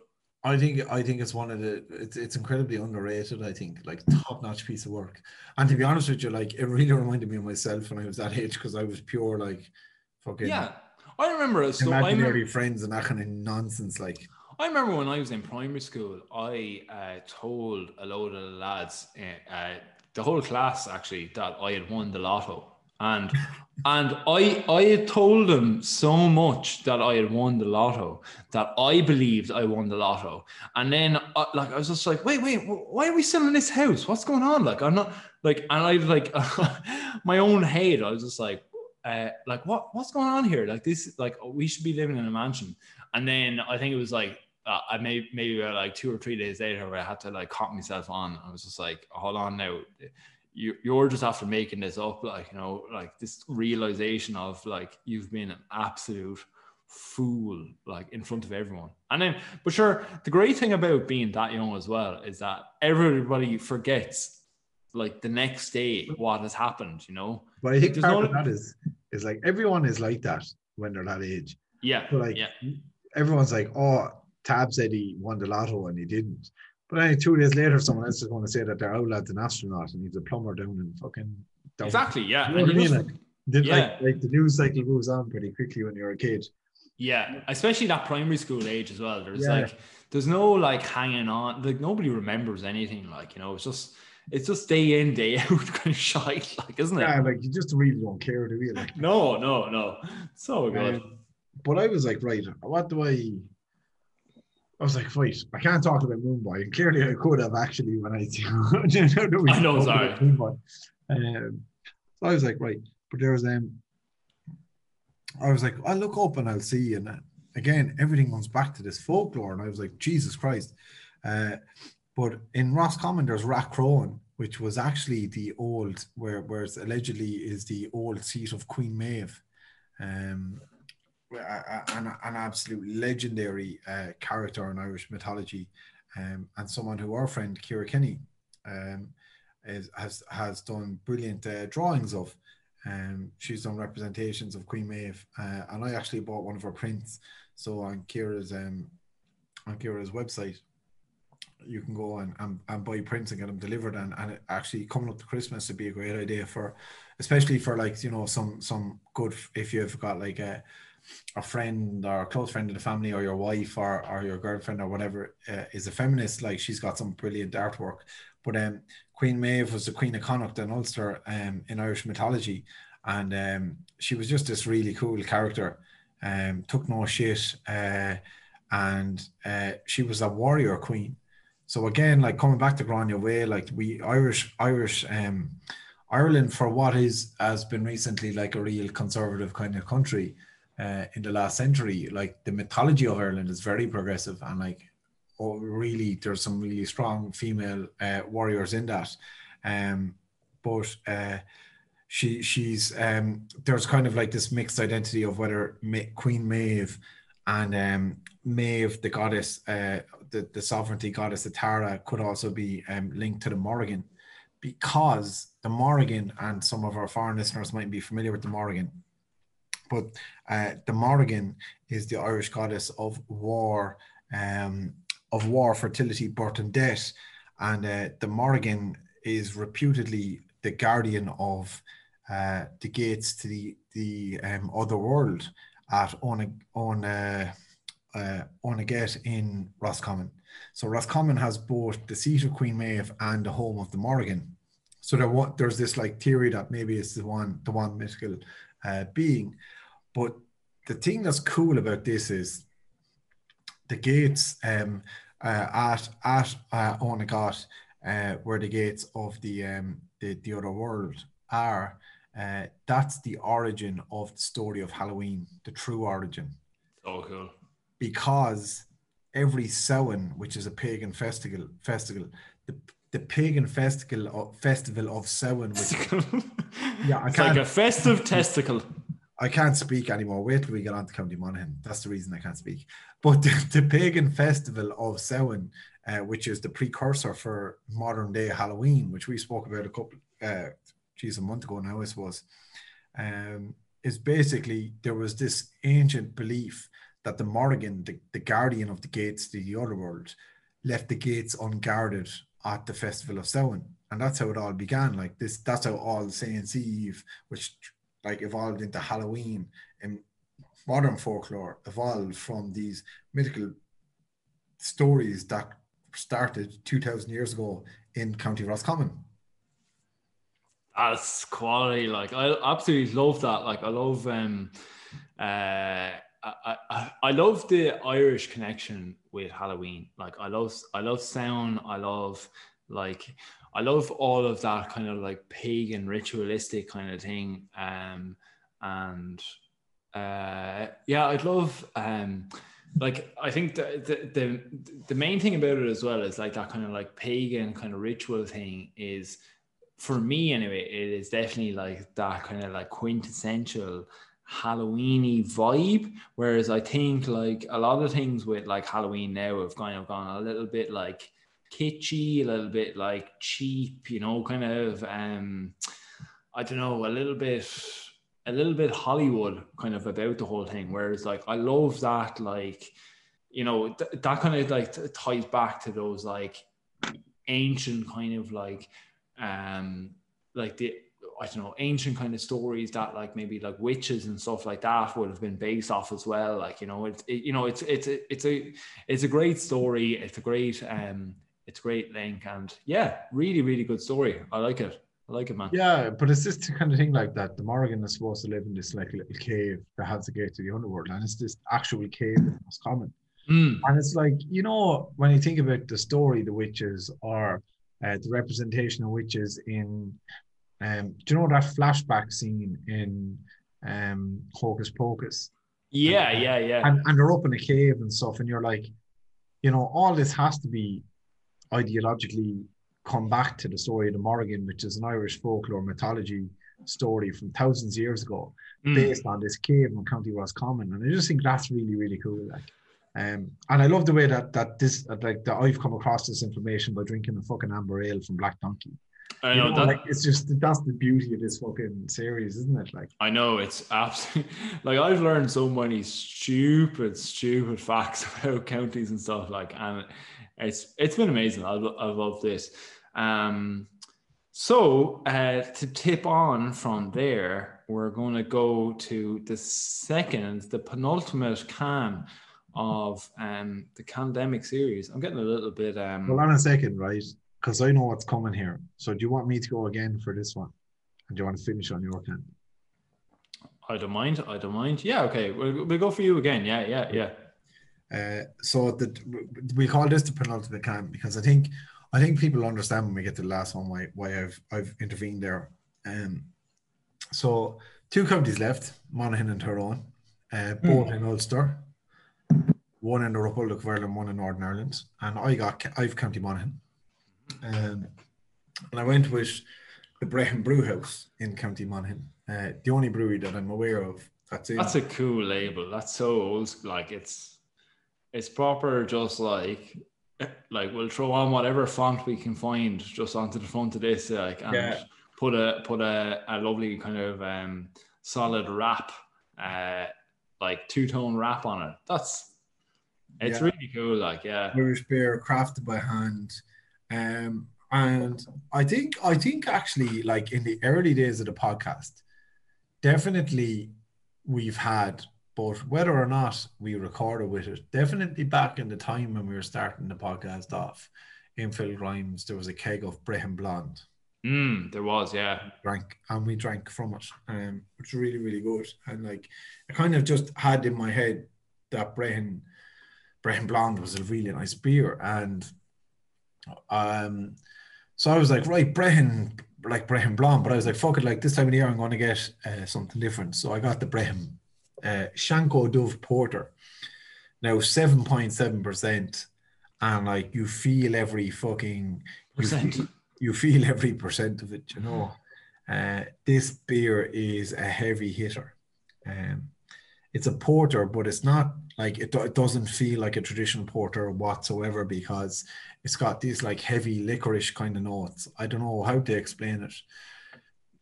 It's a really interesting tasting beer.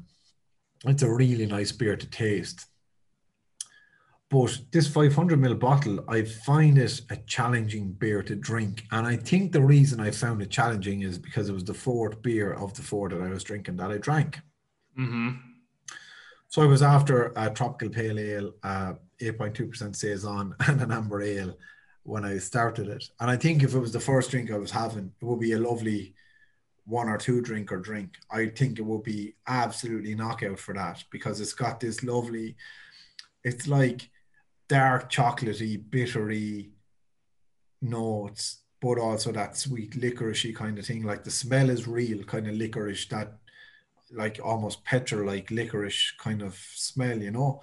A really interesting drink, and again, a brewery that has a couple of beers up on the I got these off Beer Cloud again, so really, really, really, really good website. Highly recommend just going on and flicking through different breweries.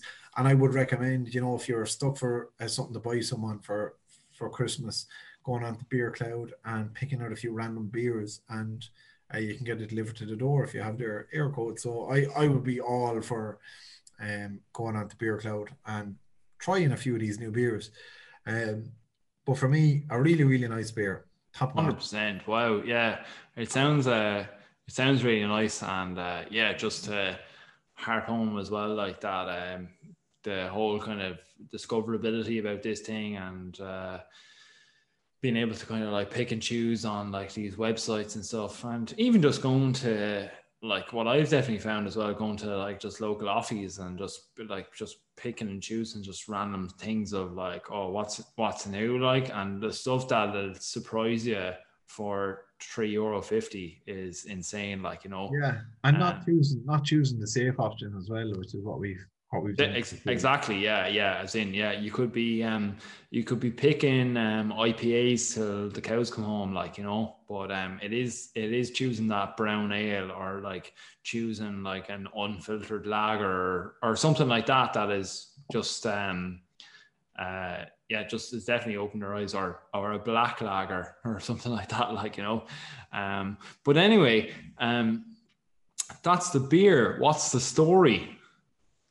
So County Monaghan, right? I was stretching for this, and I actually have a few friends from Monaghan, and I text them being like, give me some random facts about Monaghan, but they didn't get back to me in time, so fuck. But you have no friends. Yeah, that's true. But I was like, I did a bit of research, and I found one really, really random fact about Monaghan. Yes. Monaghan is the main source of egg supplies in the Republic of Ireland. What? Yeah, main source of egg supplies. Eggs. How many? How many eggs? I don't know the figures, but that's the fact. But I digged a bit deeper. Don't worry, I'm not going to leave it on that. All right. In true Snugcast fashion, I went rambling and raving, and I found two characters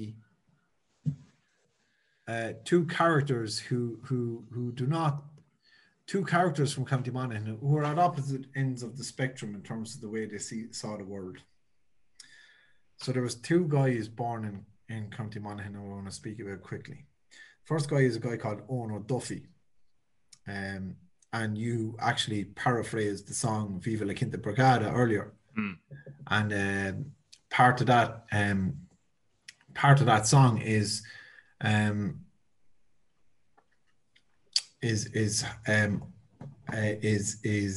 about Owen O'Duffy, who was the Irish commander of the Blue Shirts, who founded the Blue Shirts, and they were fascists in Ireland back in the Spanish Civil War, and they went to Spain to fight under the swastika for Franco. So there was this big, massive. There's this history of fascism in Ireland that is something that we need to acknowledge and be like fucking upfront about. And Owen O'Duffy, who, like, the thing is, right, we think about Owen O'Duffy and say, oh, there was this fascist guy, and this wave in Europe, blah blah blah. But he actually went on to become, I think, the first. He founded An Garda Síochána, the Irish police force, and he was the first leader of Fine Gael, the current or the political party who was in Irish government for the last 10 years. So, like, it's really interesting. He's a really significant figure in Irish history, like a Nazi sympathizer, a fascist, and was central to these really things. On the opposite end of the spectrum, right, there was this guy from County Monaghan whose name was John McKenna, and he died known as Juan McKenna. Go on. Because go Juan. A guy from County Monaghan was the co-liberator of Chile in South America. Fuck! Actually, yeah. Yeah, go on. Sorry, yeah. No, that's what I was going to say. There was this guy. He was born into a well-to-do family in County Monaghan, and he went off to study with his uncle. His uncle brought him to study in Barcelona in Spain, and he did his studies in Spain and Barcelona, and then he became a member of the Spanish Imperial Army, and he was stationed in North Africa and other places, and he ended up in South America, and he fell in love with a Chilean woman, married her, and all her family were revolutionaries. And he eventually like became part of the revolutionary cause, and he was the guy who established the Chilean army. So we have the guy who established the police force in Ireland, An Garda Síochána, was from Monaghan, and the guy who founded the Chilean army was also from Monaghan. And what's his name? Juan McKenna. Juan McKenna. That is unbelievable. I'm fucking proud of that one now. That's class. Actually, so to jump on this Chilean train, right? Is that when I was over in Chile and a lot of the like South American countries, right? So you'd have like around like in a lot of the countries you'd have like Bolivar Square, right, or whatever, or or Bolivia is named after this Bolivar fella Simon Bolivar. Exactly, right. And you'd have him like around and named in a lot of places. But what you also had in a lot of places, and that I was going around, was you'd have an O'Higgins Square, right?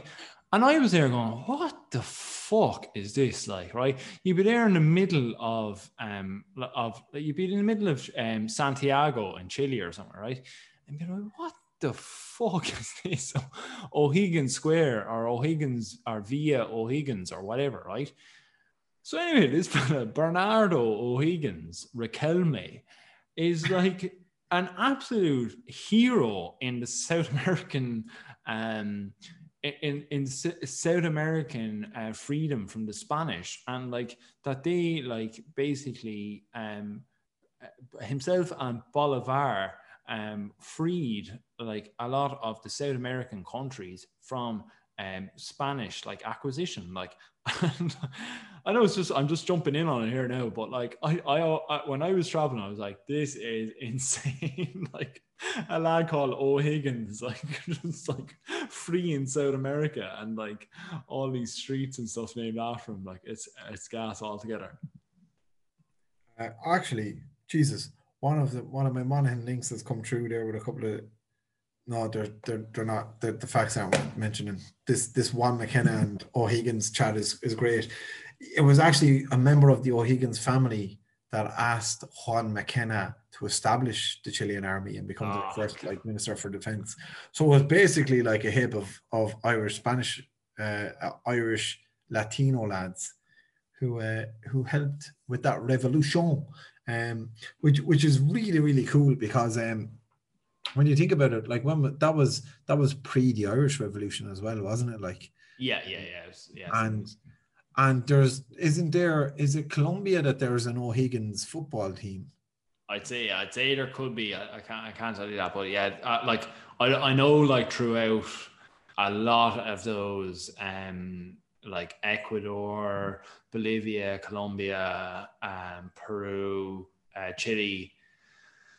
There's a huge amount of like those O'Higgins squares and stuff like that. So yeah. And on Netflix, there's an incredible documentary. Well, no, it's not documentary. There's an incredible dramatized series called Bolivar, which is in Spanish language, which documents like Simon Bolivar and his life, and Dr. O'Higgins, who was like those O'Higgins' father, I think, that we're talking about, who and it's all in the Spanish language. And you know the way like Latino soap operas and stuff have this like ridiculous drama to them, reputation for being overly dramatic and that. Like it's all of that. Like it's so good. Like myself and Eve have watched it at the start of the lockdown. We started watching it. And like it takes about 3 series to even like get to the point where Simon Bolivar is talking about independence and stuff. Like it's so like dragged out, but it's top notch. Like it's so good, and I would highly recommend it to anyone who is sick of everything on Netflix, etc. That's County Monaghan. They invented Irish fascism, but they also liberated Chile. So like all of us, there's good and bad to them. Yeah, a great bunch of lads. Yeah. We're here. The last can. My God, 32 counties, 32 cans, 32 stories. I'm welling up, but we've had a little hiccup with our final county and our last county, as DJ alluded to there, is County Tyrone. And DJ researched long and hard to try and get a brewery from County Tyrone. We asked all of you, and in fairness, you came back with stuff for every other county. Like the Armagh, and Fermanagh that obviously didn't arrive tonight, but was provided to us by Snugcast listeners. And our Northern Ireland off license as well was provided by E as well. So that was absolutely fantastic to get those. But County Tyrone, we could not get a can. So it was 30, I think 30 counties, isn't it, DJ, really officially? Because Cavan, we had Ballykilcavan. Yeah, and I suppose, look, I Carrick Brewery merged with Brew.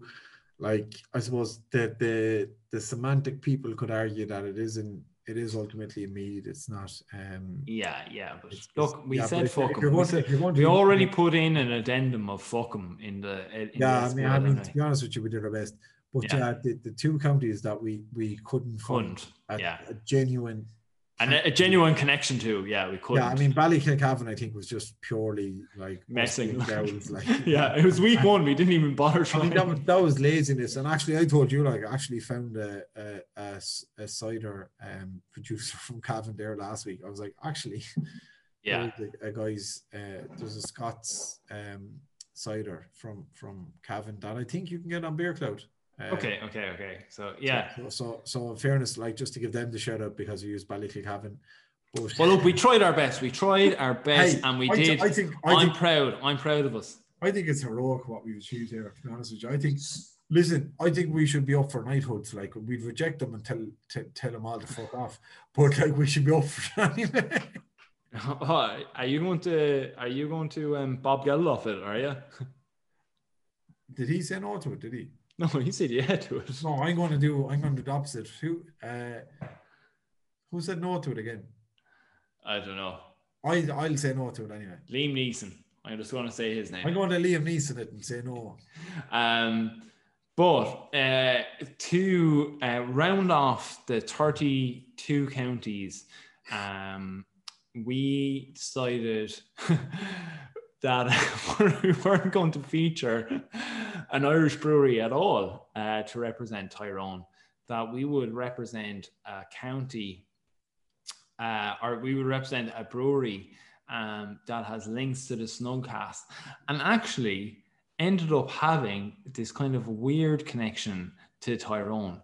So what I am drinking as my 32nd can and county is Left Hand Brewing Company's Milk Stout Nitro from Left Hand Brewing Company from Colorado, from Denver, Colorado in the USA. Denver, Colorado, County Tyrone. And the reason we decided to go for this is twofold, right? So firstly, Left Hand Brewing Company, this Nitro beer is the logo of the Snugcast. So if you look at the Snugcast logo, it's 2 pints of Nitro Brewing Company, Left Hand Brewing Company, cheersing with the Snugcast font and stuff on it, and they were very good to us at the very start. I don't really know how, but we ended up getting like promo images from them and asked them could we use it for our podcast, and they said no hassle at all. So I actually know this story inside out because I think you sent the email to them, but basically what happened was we were setting up the podcast and we needed a photo. Basically, we needed logo, and we like literally took a picture of a White Gypsy pint ourselves and did like an amateur one. Well, like, you know, actually, I think it wasn't bad for a pure amateur attempt. Yeah, we were like, we need an official, proper logo, and we went to Phil Grimes one night with Simon Cahoon, who has been on Manny's Snugcast, And basically, I think Simon went up to the bar and came back with 3 pints of this stuff. And we were like, what's this? We were like, oh, what's this? This is incredible. And he was like, oh, it's Left Hand Nitro that they have up in the bar there on tap.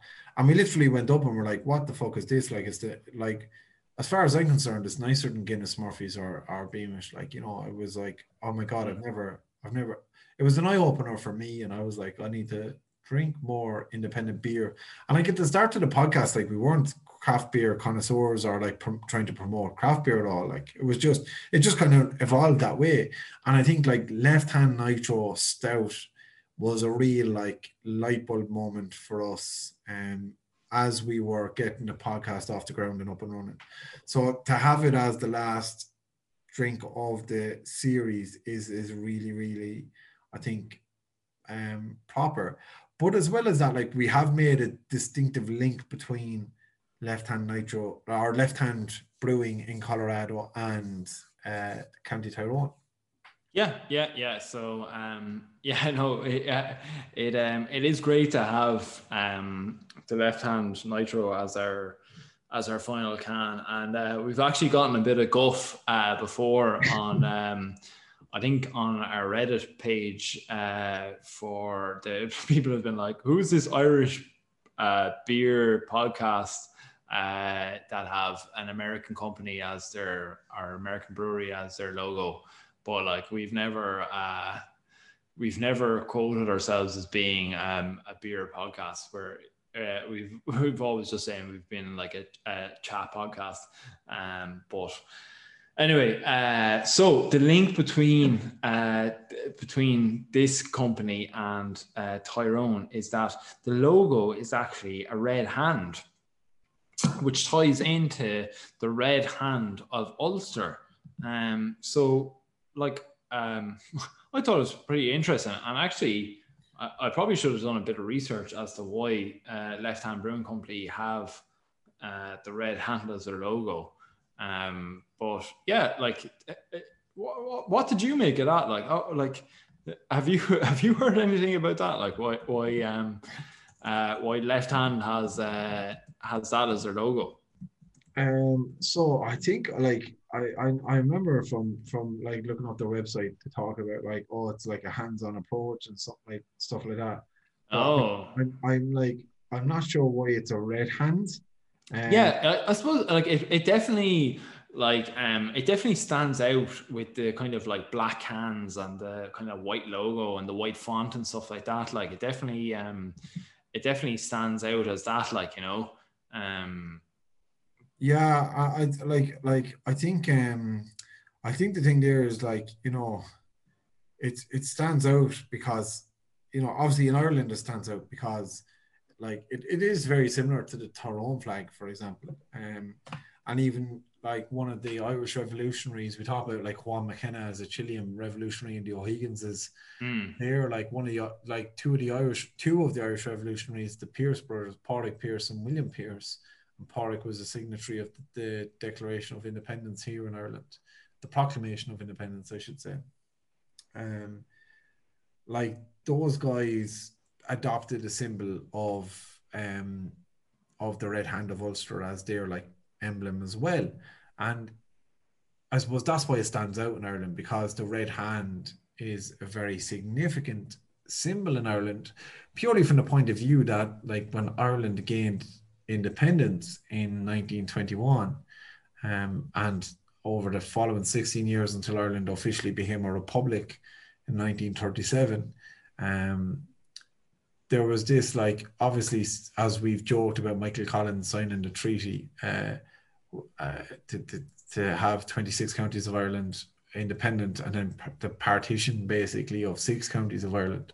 The Red Hand of Ulster, which is 9 counties, is this very significant symbol in Irish history, purely from the point of view that, you know, a lot of places would, like, for example, GAA teams, hurling and Gaelic football teams, to link it back to, we were talking about hurling match earlier on in the episode. A lot of GAA teams, there's a couple of GAA teams that are called Na Piarsaigh, which means the Pierces, and obviously Pádraig and William Pierce, as I said, adopted the Red Hand of Ulster as their emblem. And the Piercy GA teams don't have the full hand. They have the four fingers without the thumb. And the theory behind that is the thumb is the 6 counties of Ireland that are not yet independent from the United Kingdom. So it has this massive, significant, symbolic status in Ireland. Even with people who don't know the nuances of it, it still stands out because obviously the Red Hand of Ulster is synonymous with Tyrone, for example, and Tyrone have been a very good Gaelic football team in the last number of years. So even the disengaged person will come across the Red Hand of Ulster an awful lot. And the Red Hand of Ulster is really is like completely intertwined with Tyrone. And this is why we chose Left Hand Brewing, because we were like, how can we make the link? And the Red Hand of Ulster is incredibly synonymous with Tyrone because it does represent the entirety of Ulster. But Tyrone is anglicised from Tyrone, which means Owen's country. And it was Owen O'Neill who was the High King of... He was definitely the King of Ulster at the time. And I think he was High King of Ireland at one point, from the O'Neill's clans back in ancient Ireland. And when they fought the 9 Years' War against English rule in Ireland back in the 16th century, they flew a banner which was a red hand during that war. So that's, I think, like the red hand symbol goes back further than that. Yeah. But it was adopted by the O'Neills in that war in the 16th century, and it has been a symbol of Tyrone from then on. And then simply because Left Hand Brewing Company have a red hand as their symbol, we can make a link that we're not saying that Left Hand Brewing in Colorado are a bunch of O'Neills. Yeah, a bunch of O'Neills, a bunch of O'Neill descendants who are socialist Republicans. But what we can say is that they have mirroring symbols. Yeah. I was looking up just a small bit about the Red Hand of Ulster, and basically Diarmuid MacConvord claimed that Conall Carnock, or that's a tie back to a previous pandemic where we were talking about Tír Conall, so that he put his bloodied hand on a banner as he avenged the death of Cuchulainn, and it has belonged to the descendants of Conall ever since then. So yeah, that's where they say that the original kind of red hand symbol originated from, was from that like bloody print from the avenging of the death of Cuchulainn. So yeah, I thought that was very interesting, but that's not my story about Tyrone. That's ridiculous. There's no way I just have a story about the Red Hand of Ulster. You thought it wouldn't go away, but the Ulster Fry is back. Oh, Jesus. we had to have it for the very final one. It had to be done. The Ulster Fry. So I'm just going to give you a few kind of quick ones here. So Tyrone is the only Northern Irish county visible from space. So it's so big that you could fit Australia, the USA, and Wales inside its borders and still have a bit of room for some sheep. Despite this, it has the lowest number of people compared to the other 5 counties. Tyrone is the only known county in Northern Ireland that has more sheep than people, with an incredible 3.4 million sheep, but only 14 people. So like, it's the New Zealand of Ireland. Yeah, exactly. Tyrone is home to one of the world's most famous crystal glass manufacturers. In 1843, Dungannon man Billy Crystal discovered that most couples wanted ornate glassware as a wedding present from elderly relatives, and opened a factory producing it in his shed. 150 years later, that same factory is still running, and it is called Waterford Crystal. And hold on, I'll give you 2 more. Some of Northern Ireland's most famous people are from Tyrone. Philomena Begley, Hugo Duncan, Malachi Cush, Jedward, and that girl who got into a bit of bother in Peru are all from Tyrone.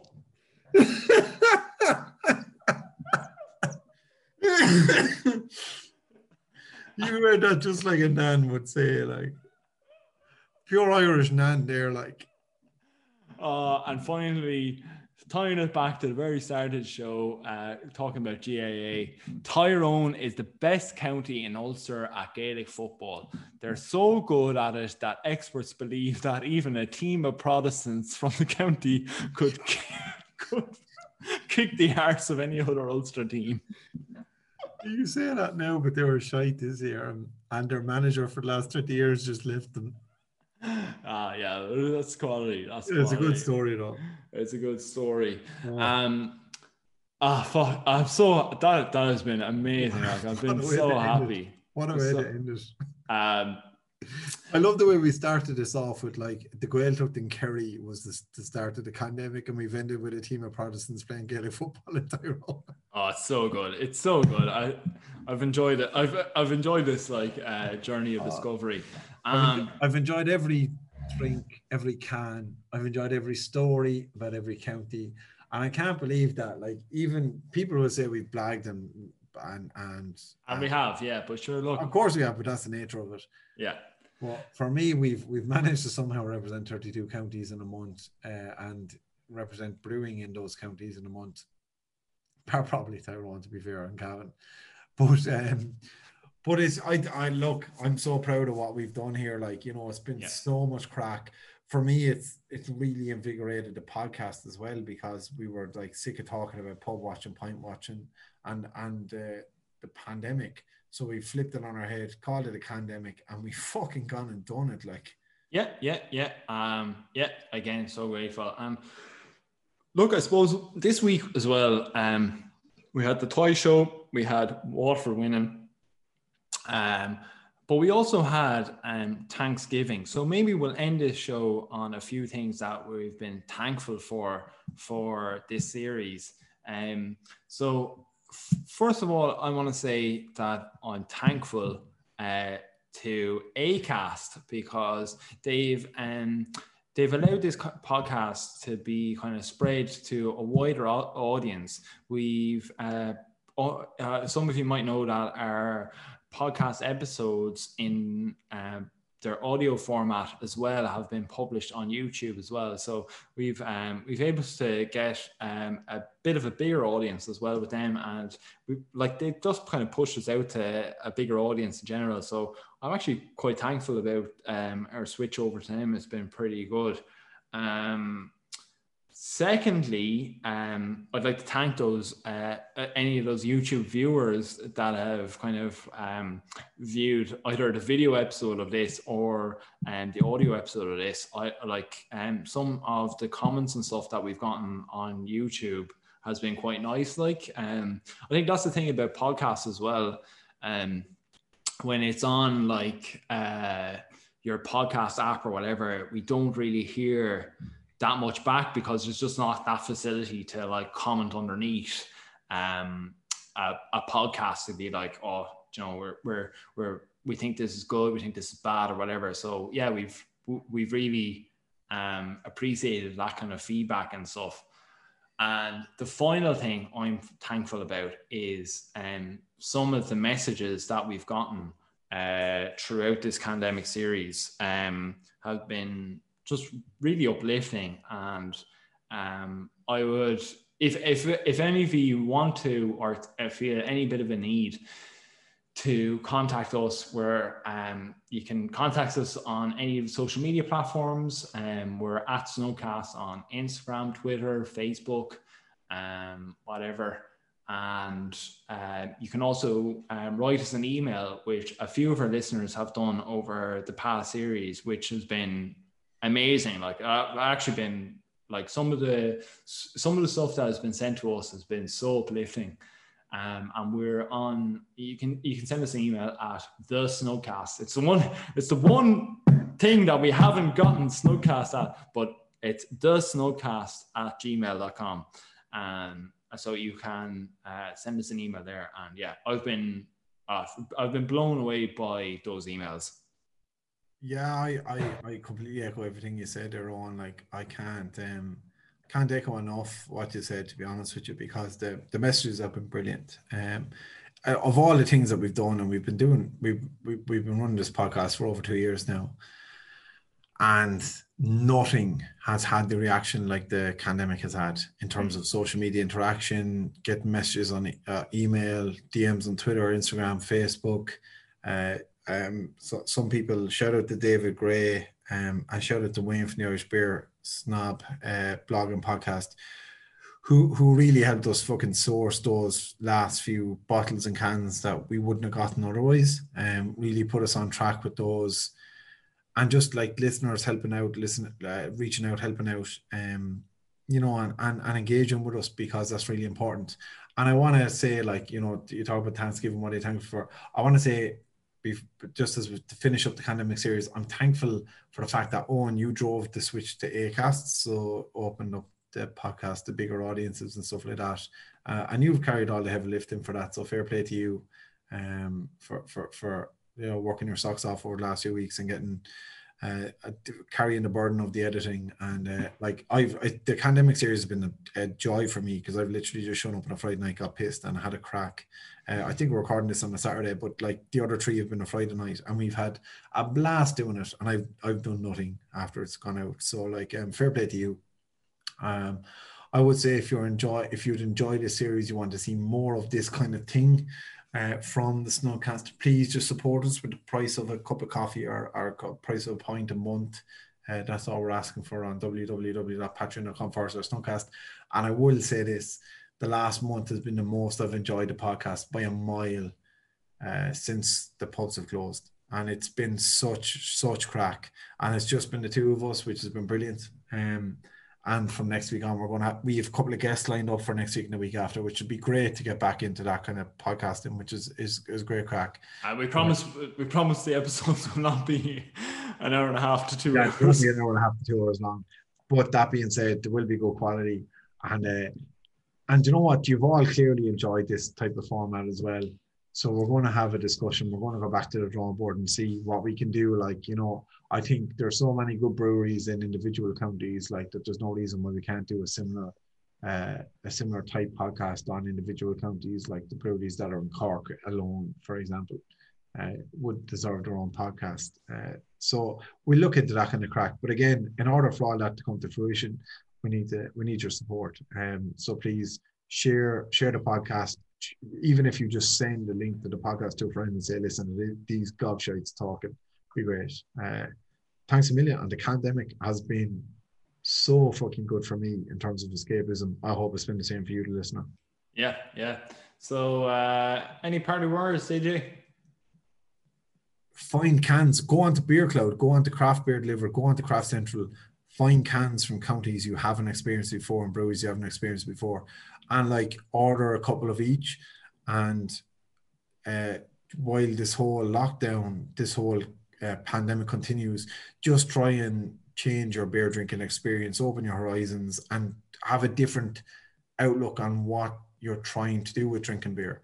So if you do get Otterbank Brewing, So It Begins 8.2% Saison, like, don't expect to drink 10 of them. Yeah. And even maybe don't do what we did with just getting like random breweries all over the place. If you're getting four Kildare Brewing Company, get their 4 different styles, because they're all an absolute pleasure and they're all different, and they've put so much work into each of those brews. So just go for it. This has been the Pandemic series. We've drank 32 counties. We've spoken about those 32 cans, and God. We have literally drank Loch Erin dry. Yeah. Lads, thanks a million. Good night. Good night. Son. Safe traveling.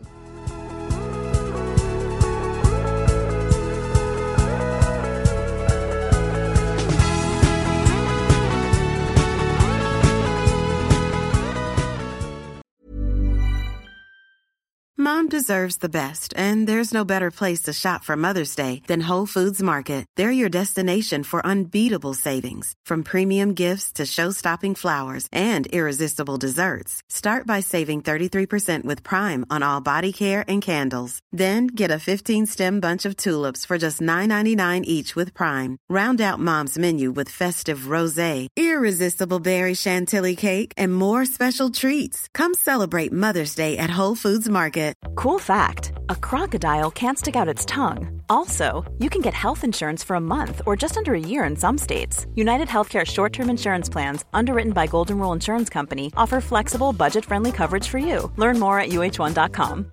When you make decisions for your company, you look for the no-brainers. And if you have a lot of mailing to do, Stamps.com is the ultimate no-brainer. It streamlines your processes to make your business more efficient, which makes you less busy. Mail checks, invoices, legal documents, and everything you need to keep your business running with Stamps.com.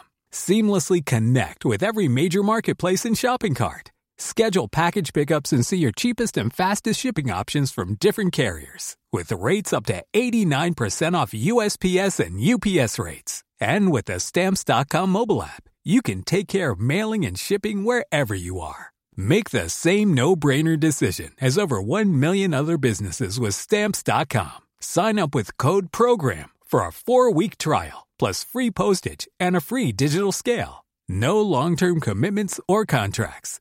That's Stamps.com. Code PROGRAM.